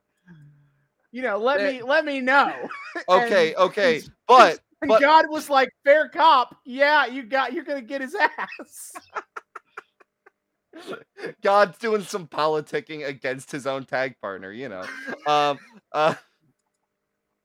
But for saying that maybe he has a stronger work ethic than God, he's going straight to hell, brother. Oh, definitely. And I gotta tell you, you're gonna fucking die. Don't question, David. If we consider God wrestling lore, that actually would make sense. It actually would make sense that he is not supportive of Shawn Michaels at this moment. Because if you remember, we made it clear. We learned very clearly that God is the number one Hulkamaniac. Oh, and he has not forgiven Shawn for SummerSlam 2005. That's fucking true. What? That's goddamn true. The number one Hulkamania. And man, poor God really keeps striking out with all these like holy crusaders in his name in the world of wrestling. There's Hulk Hogan, who was a promising prospect for a while, but then he had to go and be all sexually deviant. Then he had Shawn Michaels, the great born again Christian, but I guess he really just doesn't want him to go over, brother. And then all these years later, he had Miro, and he thought he had a real guy going with him. And then Miro's like, actually, fuck you, God, I didn't win enough wrestling matches. I lost one match. Bulgarian. Yeah, yes. yeah. Was I watching that with you when that happened? You might have. I can't remember. Miro's had a few fallen like oath breaking paladin promos by this point. I definitely saw him denounce God at some point. Yes, yeah. His former god and his hot flexible wife, whom he must be celibate with, so he can focus on winning or whatever. Damn, Miro's on some Kurt Angle shit. Anyway, so blasphemy out of 10. We're looking at what, like a 2, 3. This is surprisingly not the worst thing someone could do in a church. Really skirting the line. What's the number, Pat? Give us the number. Out of 10. Out of 10. Or a rating, just whatever works for you. How hell is Vince McMahon? I'm giving it a Pope Pius the 11th out of 10. Is that Indulgence's boy? No, is that who Pope Pius the 11th. He was like middle of like World War I and II. Like, oh, this motherfucker. He never said anything outright like but he didn't love Jews. Yeah, he was the reason that JP2 had to come in and like clear the record a little bit all those years later. Oh baby. Like, no. Hold the fuck up there. We are cool. We are there. We're fine. It's okay. All right. So, moving on from this insanity. Thank you. A Pope Pius the 11 out of 10. That's perfect. That's fair. I love it. So back to WWE's in-house jobbers. I mean, homegrown mid-carbers. Carter. Armando Alejandro Estrada. Yes, is here to announce Umaga, who is now rocking his trademark braids. Very cool. And he is here to wrestle known jobber Colt Cabana. Boom, boom. Wait, that was Colt Cabana. Holy shit. I saw him like from the back and I was like, that looks like Colt Cabana. Then I saw him from the front and I was like, that doesn't super look like Colt Cabana. So I was, okay, fuck, that was Colt Cabana. That's crazy. Was that was that Umaga's second appearance ever? Yes. That's crazy. Yep. I mean, yeah, his first was last week killing Ric Flair. It's so cool. It's so cool. That's fucking crazy. Yeah, the Umaga, he hits like 3 moves and then he wins with the Samoan spike. Yeah, the blood choke pressure point submission, crazy. With the taped up thumb, so you know it's dangerous. So Solo Sikoa would just hit people with the thumb. He just jabs it. Umaga's got the whole and then commentary notes that the complexion of Monday Night Raw has changed. Don't read into it. That's a weird phrase about two non-white dudes, especially after Ric Flair fucking racial slurred one of them last week. That is true, he did. What did he call Umaga? No, he called Estrada like an island hopping Cuban or something like that. He did say something weird like that. He has a fucking cigar. He has 4 cigars. As you do, cigars in the suit box. He is Cuban, he's got the cigar. Fidel Castro's last words were, "If I see a single goddamn Cuban in heaven without at least 4 cigars in their pocket, I'm gonna fucking lose it." Famously. As you do.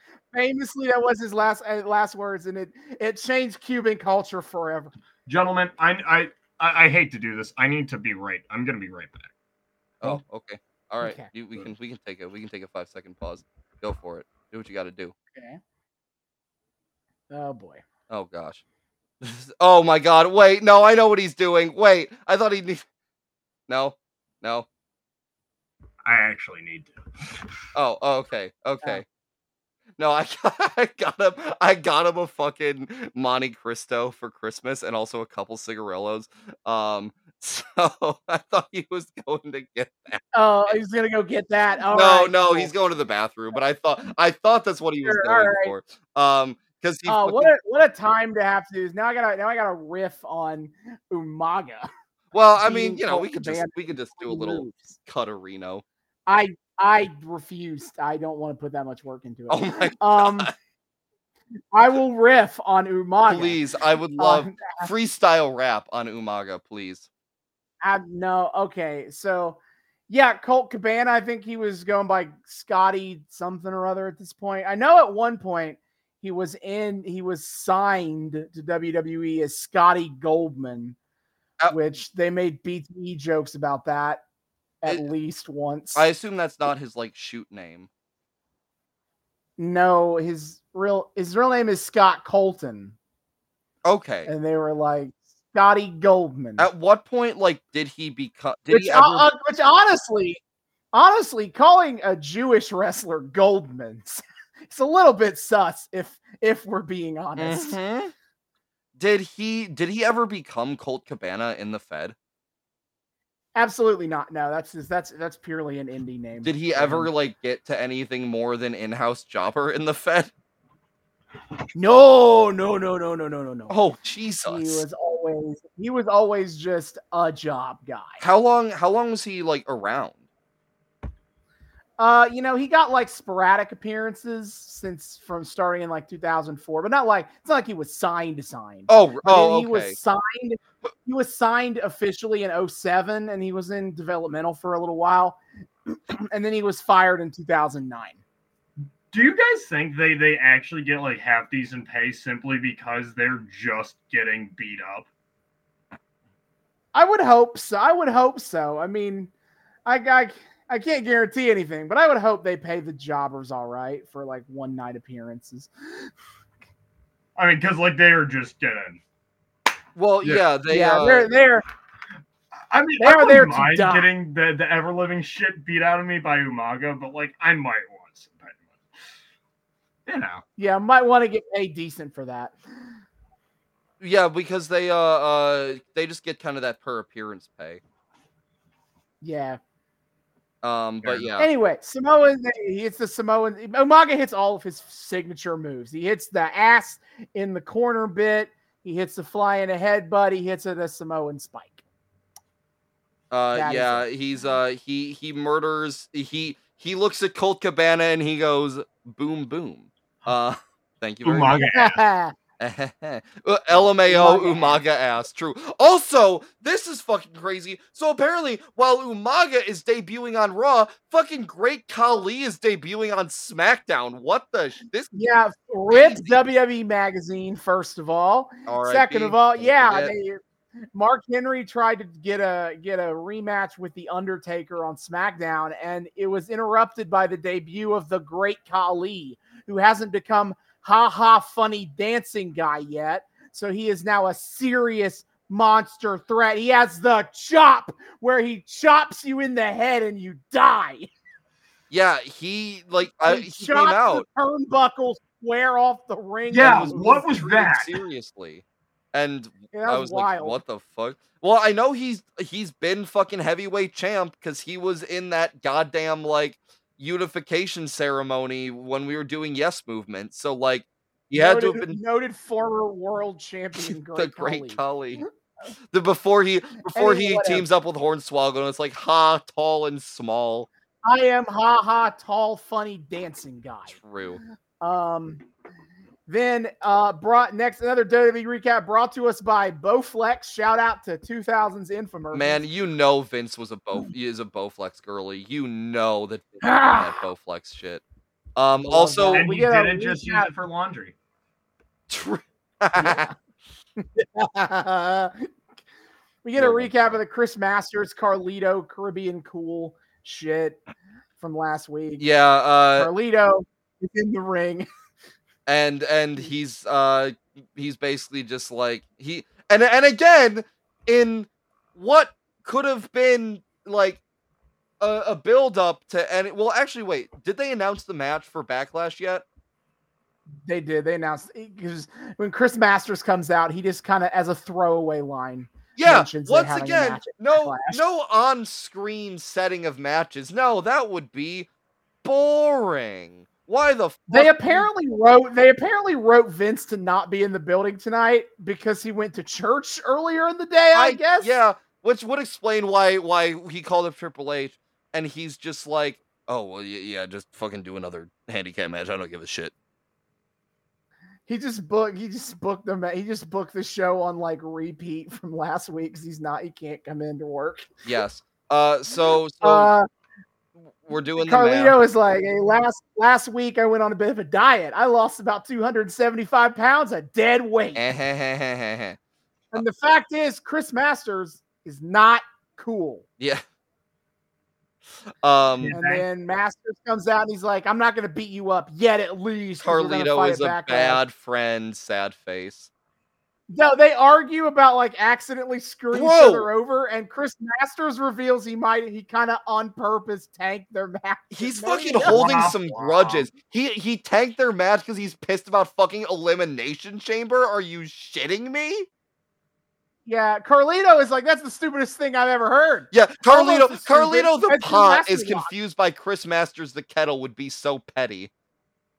Oh, we're gonna get to pot and kettle in a little bit. Mm-hmm.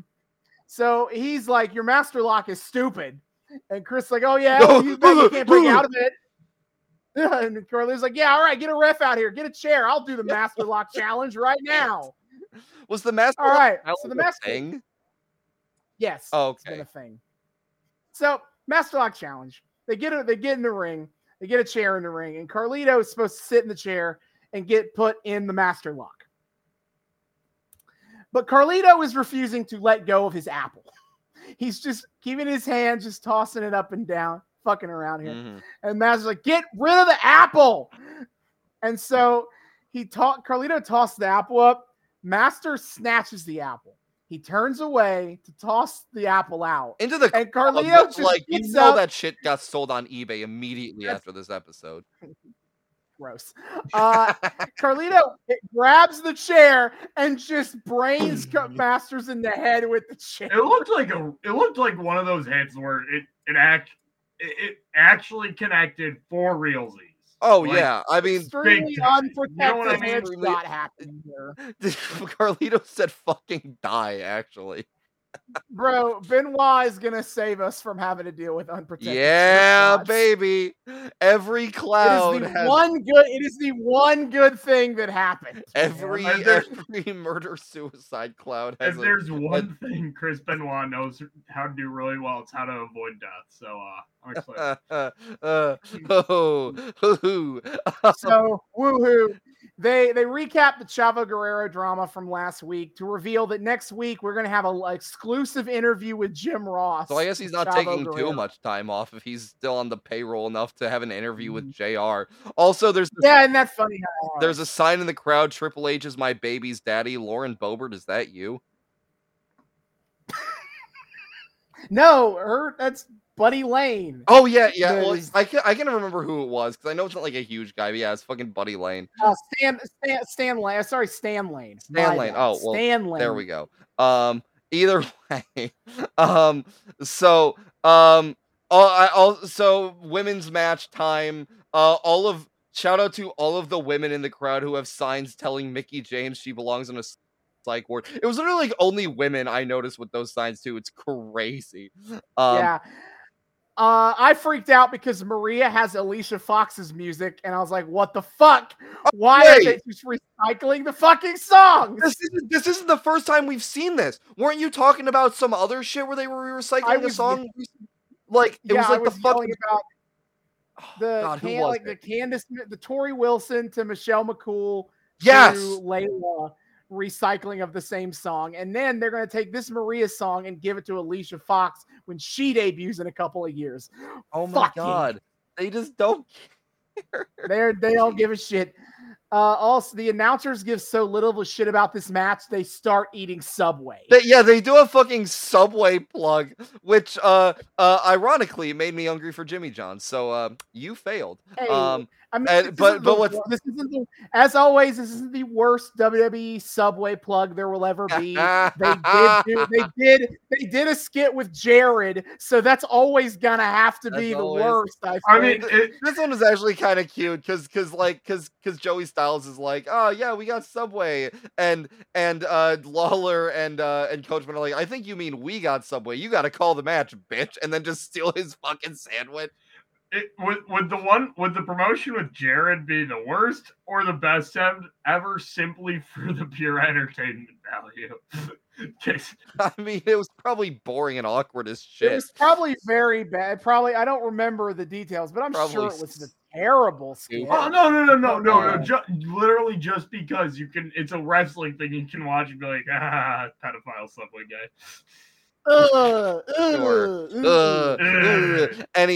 Anyway, it's jobber ass shit. Whatever. Maria's here to get killed. The only two notes I had here is that Jerry Lawler calls Mickey Trish once, which validates her dressing up as Trish. I know. Oh no, you're part of the problem. And then I made a note that Mickie James constantly pulling her pants up. Like, she readjusts her pants after every move that she does in the match. She is not built. Yeah, I noticed that shit was slipping. She is not built for the Trish Stratus pants. Oh no. Anyway, I got a great commentary. I did get a good commentary note. They comment on Mickey's Oklahoma roll move. And go, JR would like that. And I think Coachman goes, it's not a roll, it's a Subway bun, and it's delicious. And Styles goes, I hate you too. This Subway bit is unironically far better than the match itself. Whatever. Mickey wins. Dun, dun, and then holy fucking shit. Oh my God. This is crazy. This feud has hit an Uno reverse card. As Trish Stratus comes out dressed as Mickie James. And Mickey's like, oh, hold on a second there, brother.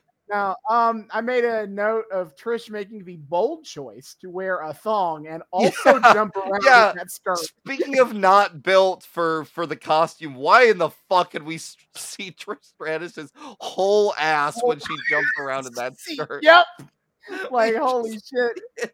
It's like, has Trish never worn a skirt before? You guys really need a button or something for every time it's just Vince making WWE his fetish thing.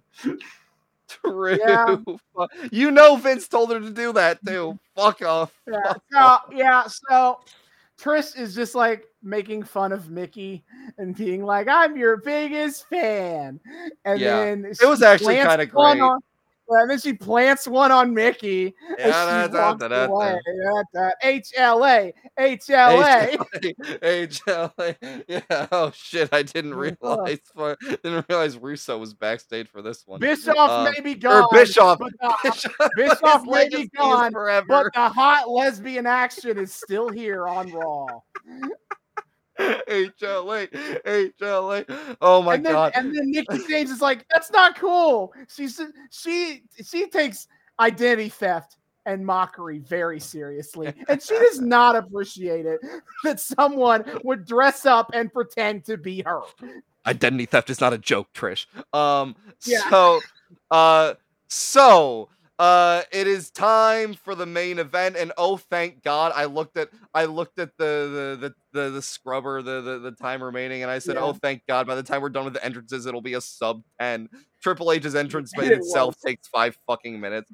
I have to wonder how many people Triple H has gotten sick over the years with the spit spot. Like, every time Triple H was feeling a little sniffly, but he still did the spit spot. How many people in the front row then, like, 2 days later, we're like, where the fuck did this flu come from? You're acting as if that's not what they want. That's if you're that's true. If you're sitting in the splash zone, you're begging for it. You knew by 2006, you knew what Triple H's entrance was. If you're sitting in the spot where you could get spit on, you knew what might happen. Oh, you want it at that point. Like they sign liability waivers. Anyway, God damn it, Lawler makes an actually funny quip about Cena and because they replay the Cena and Triple H spot from earlier, and Lawler makes an actually funny comment that Cena and Triple H will tag each other by slapping each other in the face. God damn it.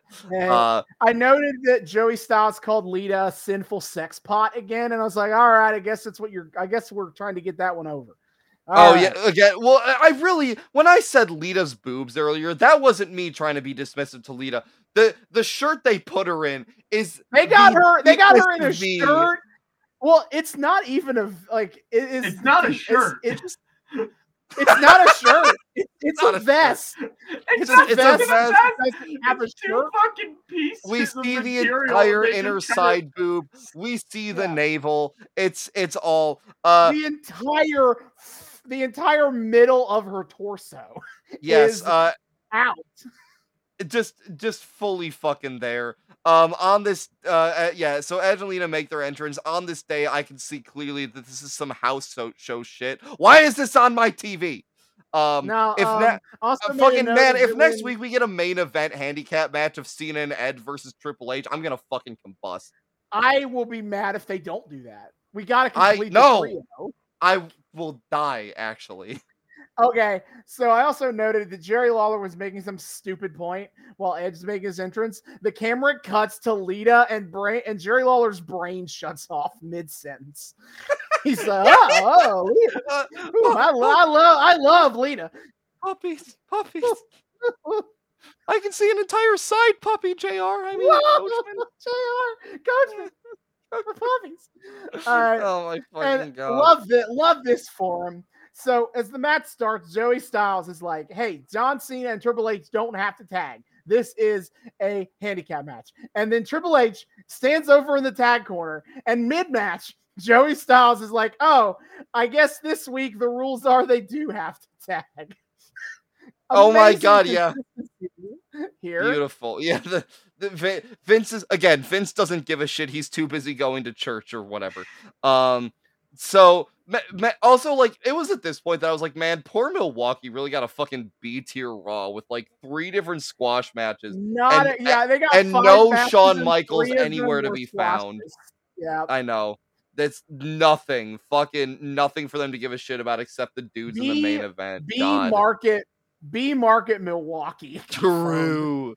They don't get the good shit. Fuck you.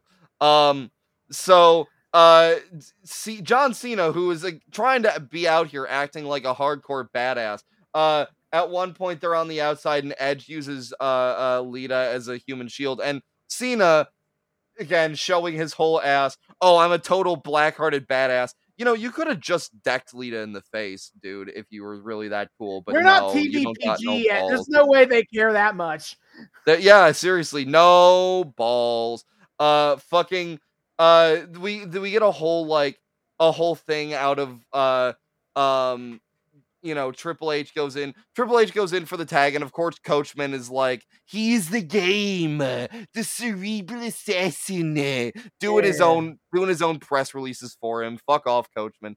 Man, Edge is like fucking holding his own in his match. He's tossing these fuckers around. But whatever. I took match notes. I don't know why I did that. The match's house show is shit. Whatever. Cena. Let's skip to the end, where Cena. I will say that the one thing I do want to shout out in the vein of Edge is tossing these motherfuckers around. He fucking like yeets Triple H. We want to talk about unprotected headshots. This man slams Triple H's whole fucking head into the steel steps. Holy hell, that one sounded brutal. It was pretty raw. Whatever. Yeah. Well, like a fucking show. Yeah, raw. I will promptly be leaving the podcast. I'm so sorry. Yeah. Great. You're exiled. Fuck you. Yeah. Anyway, Cena gets the hot tag in. He hits the 5. Well, after they make a whole thing out of Triple H refusing to tag in Cena. Yeah, I guess that was technically the story or whatever, but I don't care. Who gives a shit? 5 moves of doom, shoulder tackle, swing into a suplex, and then you can't see me. It's the 5 knuckle shuffle. I lost it when he pulled that. It was you can't see me. I will forever appreciate the fact that WWE changed the names of all of Cena's moves when they went TVPG, except the one that is named after masturbating. They kept that one. They kept the 5 knuckle stupid. They won't get it. It's a dance. I loved this. I loved that Cena sequence just because it felt like he wasn't even thinking. And he just got it. It's over. Bum, bum, bum. Yeah, bum. Exactly. You can't see me. He's just. It wasn't even a full. It was a. Oh, he's down. Oh, bye. They got on the rope. It's like, well, this is like the Hulk Hogan finisher sequence shit. Instead of hulking up and going, Cena just does it. Like he doesn't even have a fucking warning. He just goes. Anyway, Cena sets up for the FU, which is of course the. Well, yeah, I didn't fucking realize they were still calling it like. I mean, it makes sense, but I was like, I don't think I've ever actually heard it called the FU before because we've only like really watched PG era Cena before. Sure. But Triple H gets up because he was knocked down. He gets up and he pulls Edge away from Cena because he wants the glory on this one. He hits the pedigree on Edge.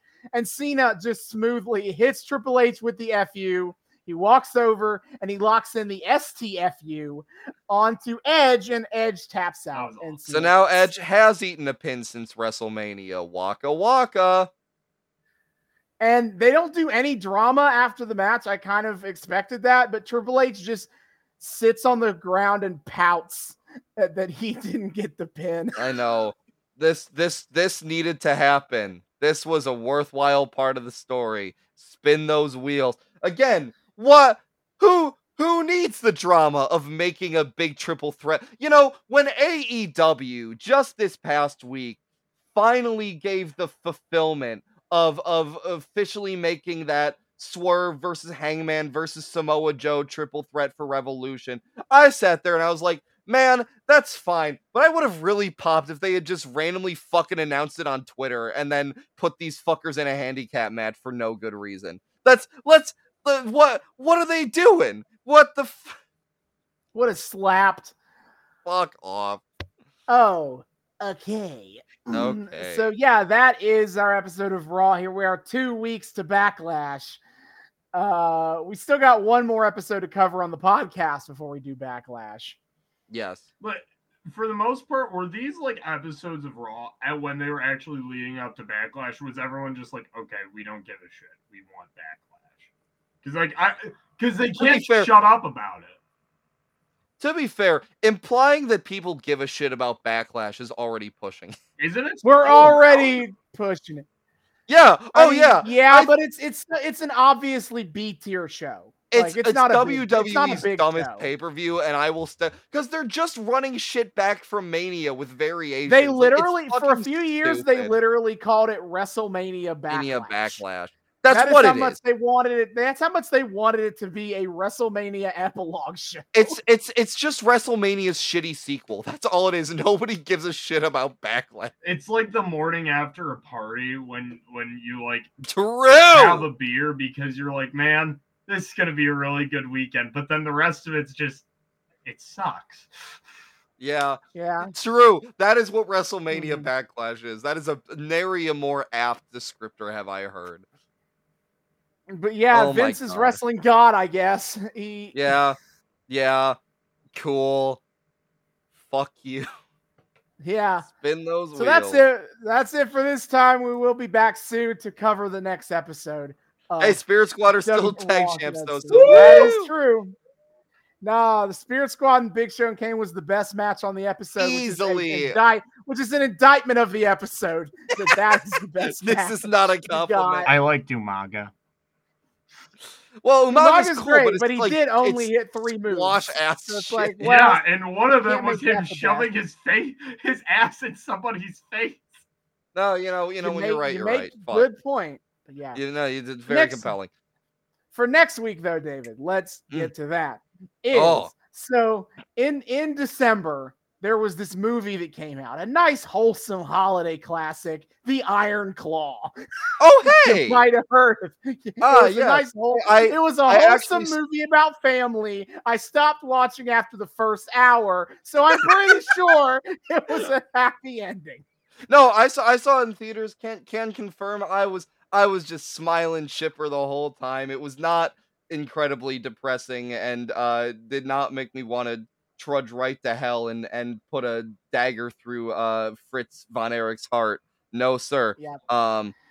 But, obviously the Iron Claw, you may be shocked to learn this, David, was based on a real story and real wrestling. Really? No. Yeah, so for next week's episode, we're kicking it back to 1983. We're kicking it to the Dallas Sportatorium. It's the Von Erichs versus the Fabulous Freebirds. It's WCCW. Wait, that's fucking crazy. This is not what I thought we would do when you said we were having a Claire episode, but this is incredible. Yep. Oh shit.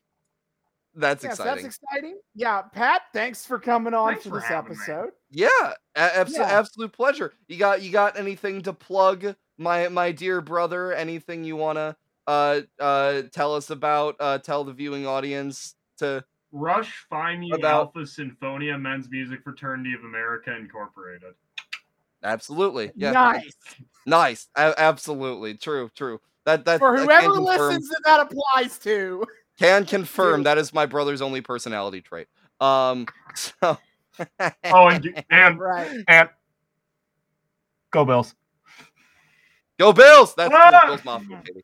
Yeah, we'll get them next year. We go into the Super Bowl. Is that what you guys say every year? Shut up. Hey, shut up. Hey, shut your whore mouth. Anyway. I'm just saying the Bengals got to take a few more losses to get to the Bills level. At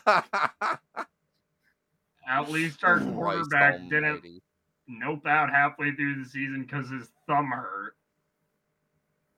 Joe Burrow's going to get him next year. He's going to get him. It's going to be over. It's so Jover. Until they probably lose the Chiefs again. No, that's our job. It's so Jover. It's Jover. It's gotta be the Bills or the Bengals. One of us gotta lose to the Chiefs. It is the prophecy. But all right. Anyway. That is our episode. David, hit the plugs. Yes, sir. Dear friends, thank you all so much for once again welcoming us or listening to the Noobs and Knockouts podcast. We're so happy to have you here. Returning listeners, viewers, what have you. You know the drill. Thank you all so much for once again welcoming us back into your eardrums, your eyeballs, whatever the hell it is you use to consume our content. We are just so happy to have you here. Returning or new people. Hey, hi, how's it going? Welcome to the show. We here at the Noobs and Knockouts podcast like to think we are friendly to both noobs and knockouts alike. So whether you're brand new to the wild, wacky world of wrestling or you're a veteran of all the weird bullshit, either way, we are just so delighted to have you here. We hope you had a great time. We hope you want to keep coming back to have a great time with us week after week after week. I'm going to make sure you know all the ways to do so. You can find us on YouTube. We are the Noobs and Knockouts podcast on YouTube. Hit subscribe, ring that bell, make sure it turns a nice little solid color so you get notifications every single time we drop a brand new episode. Give us all that sweet engagement of likes and comments and shit. Check out all of our playlists. Austin has been kind enough to organize all of the storylines that we follow into their own separate playlists, so you can follow something all the way down without having to skip around a whole lot. It's great. And hey, you can see our faces on the beautiful video version, as always, the lovely Jerry Lawler effigy that Austin so kindly gifted me for Christmas many moons ago, that making his cameo appearances, etc., etc. It's a good time. If you're one of those weirdos, though, that likes the audio-only experience, it's me. I'm one of those weirdos. You can join us on Spotify, Google Podcasts, and Apple Podcasts, three of the best places to find your podcast. Give us a listen there. Download our show so you can listen to us offline. More of that sweet engagement, if you please. Like or reviews and ratings of our show help us out tremendously. Give us those 5 stars, helps out in the algorithm a little bit, or maybe telling people in the reviews, hey, these guys are pretty cool. Maybe more people should be listening to them. Just a brand new thought I'm having right now. And all that good stuff. If you want to join us on the audio-only version, Noobs and Knockouts Podcast on Spotify, Google Podcasts, and Apple Podcasts. Of course, we exist in this void, or we exist outside of this void that we find ourselves in week after week. You can find us on a few other places on the interwebs. First and foremost, of course, is our Twitter. You can find us on Twitter at Noobs and Knox Pod. That's at Noobs, the letter N, Knox Pod on Twitter. Come check us out there. We do the whole Twitter thing. We do wrestling memes. We, for some reason, hate ourselves and indulge in IWC discourse. You can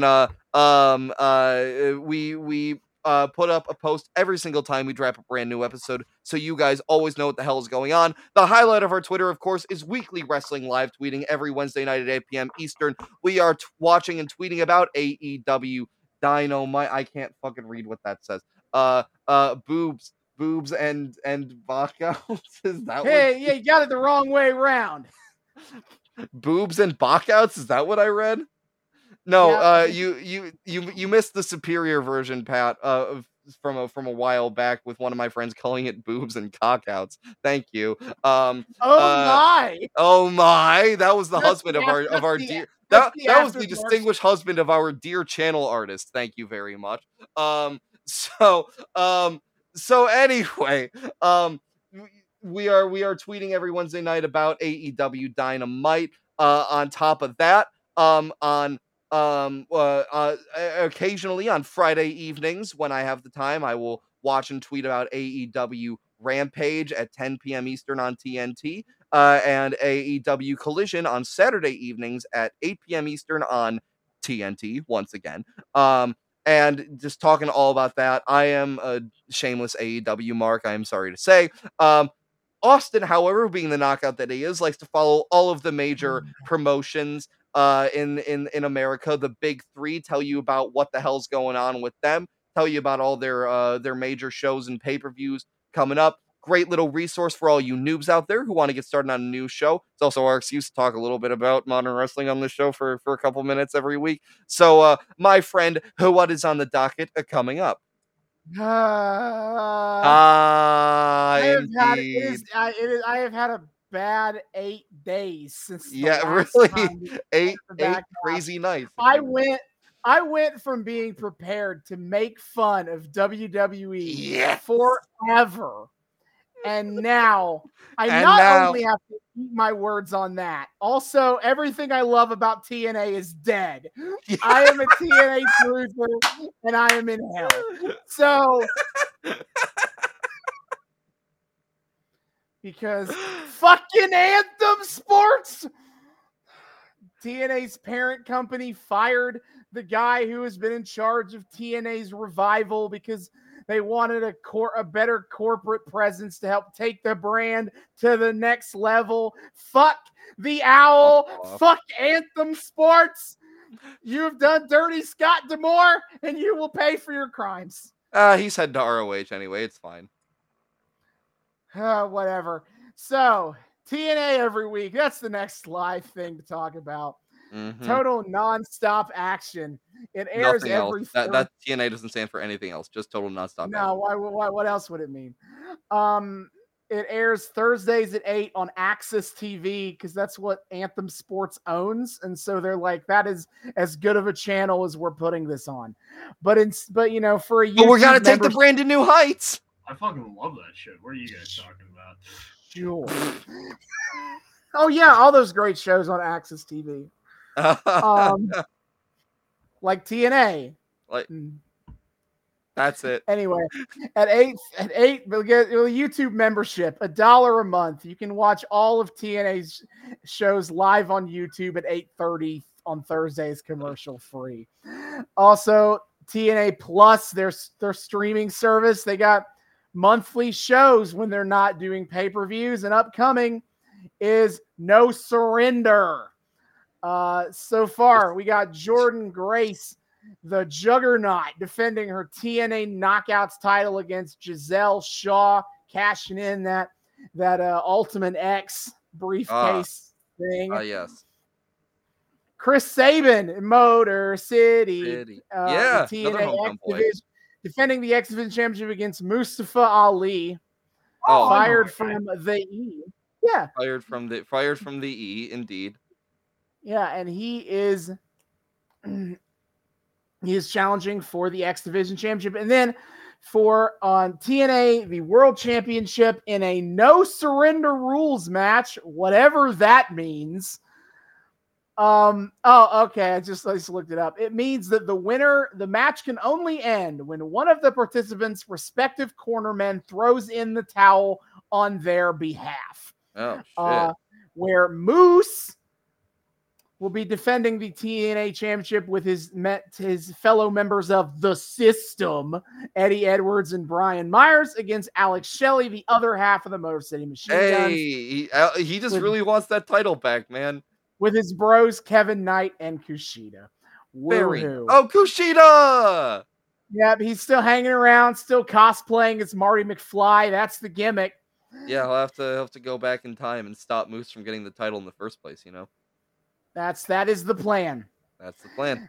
Then WWE Raw airs at 8 on USA Network on Mondays until it goes to Netflix. SmackDown airs at 8 on Fridays on Fox until they go back to USA Network.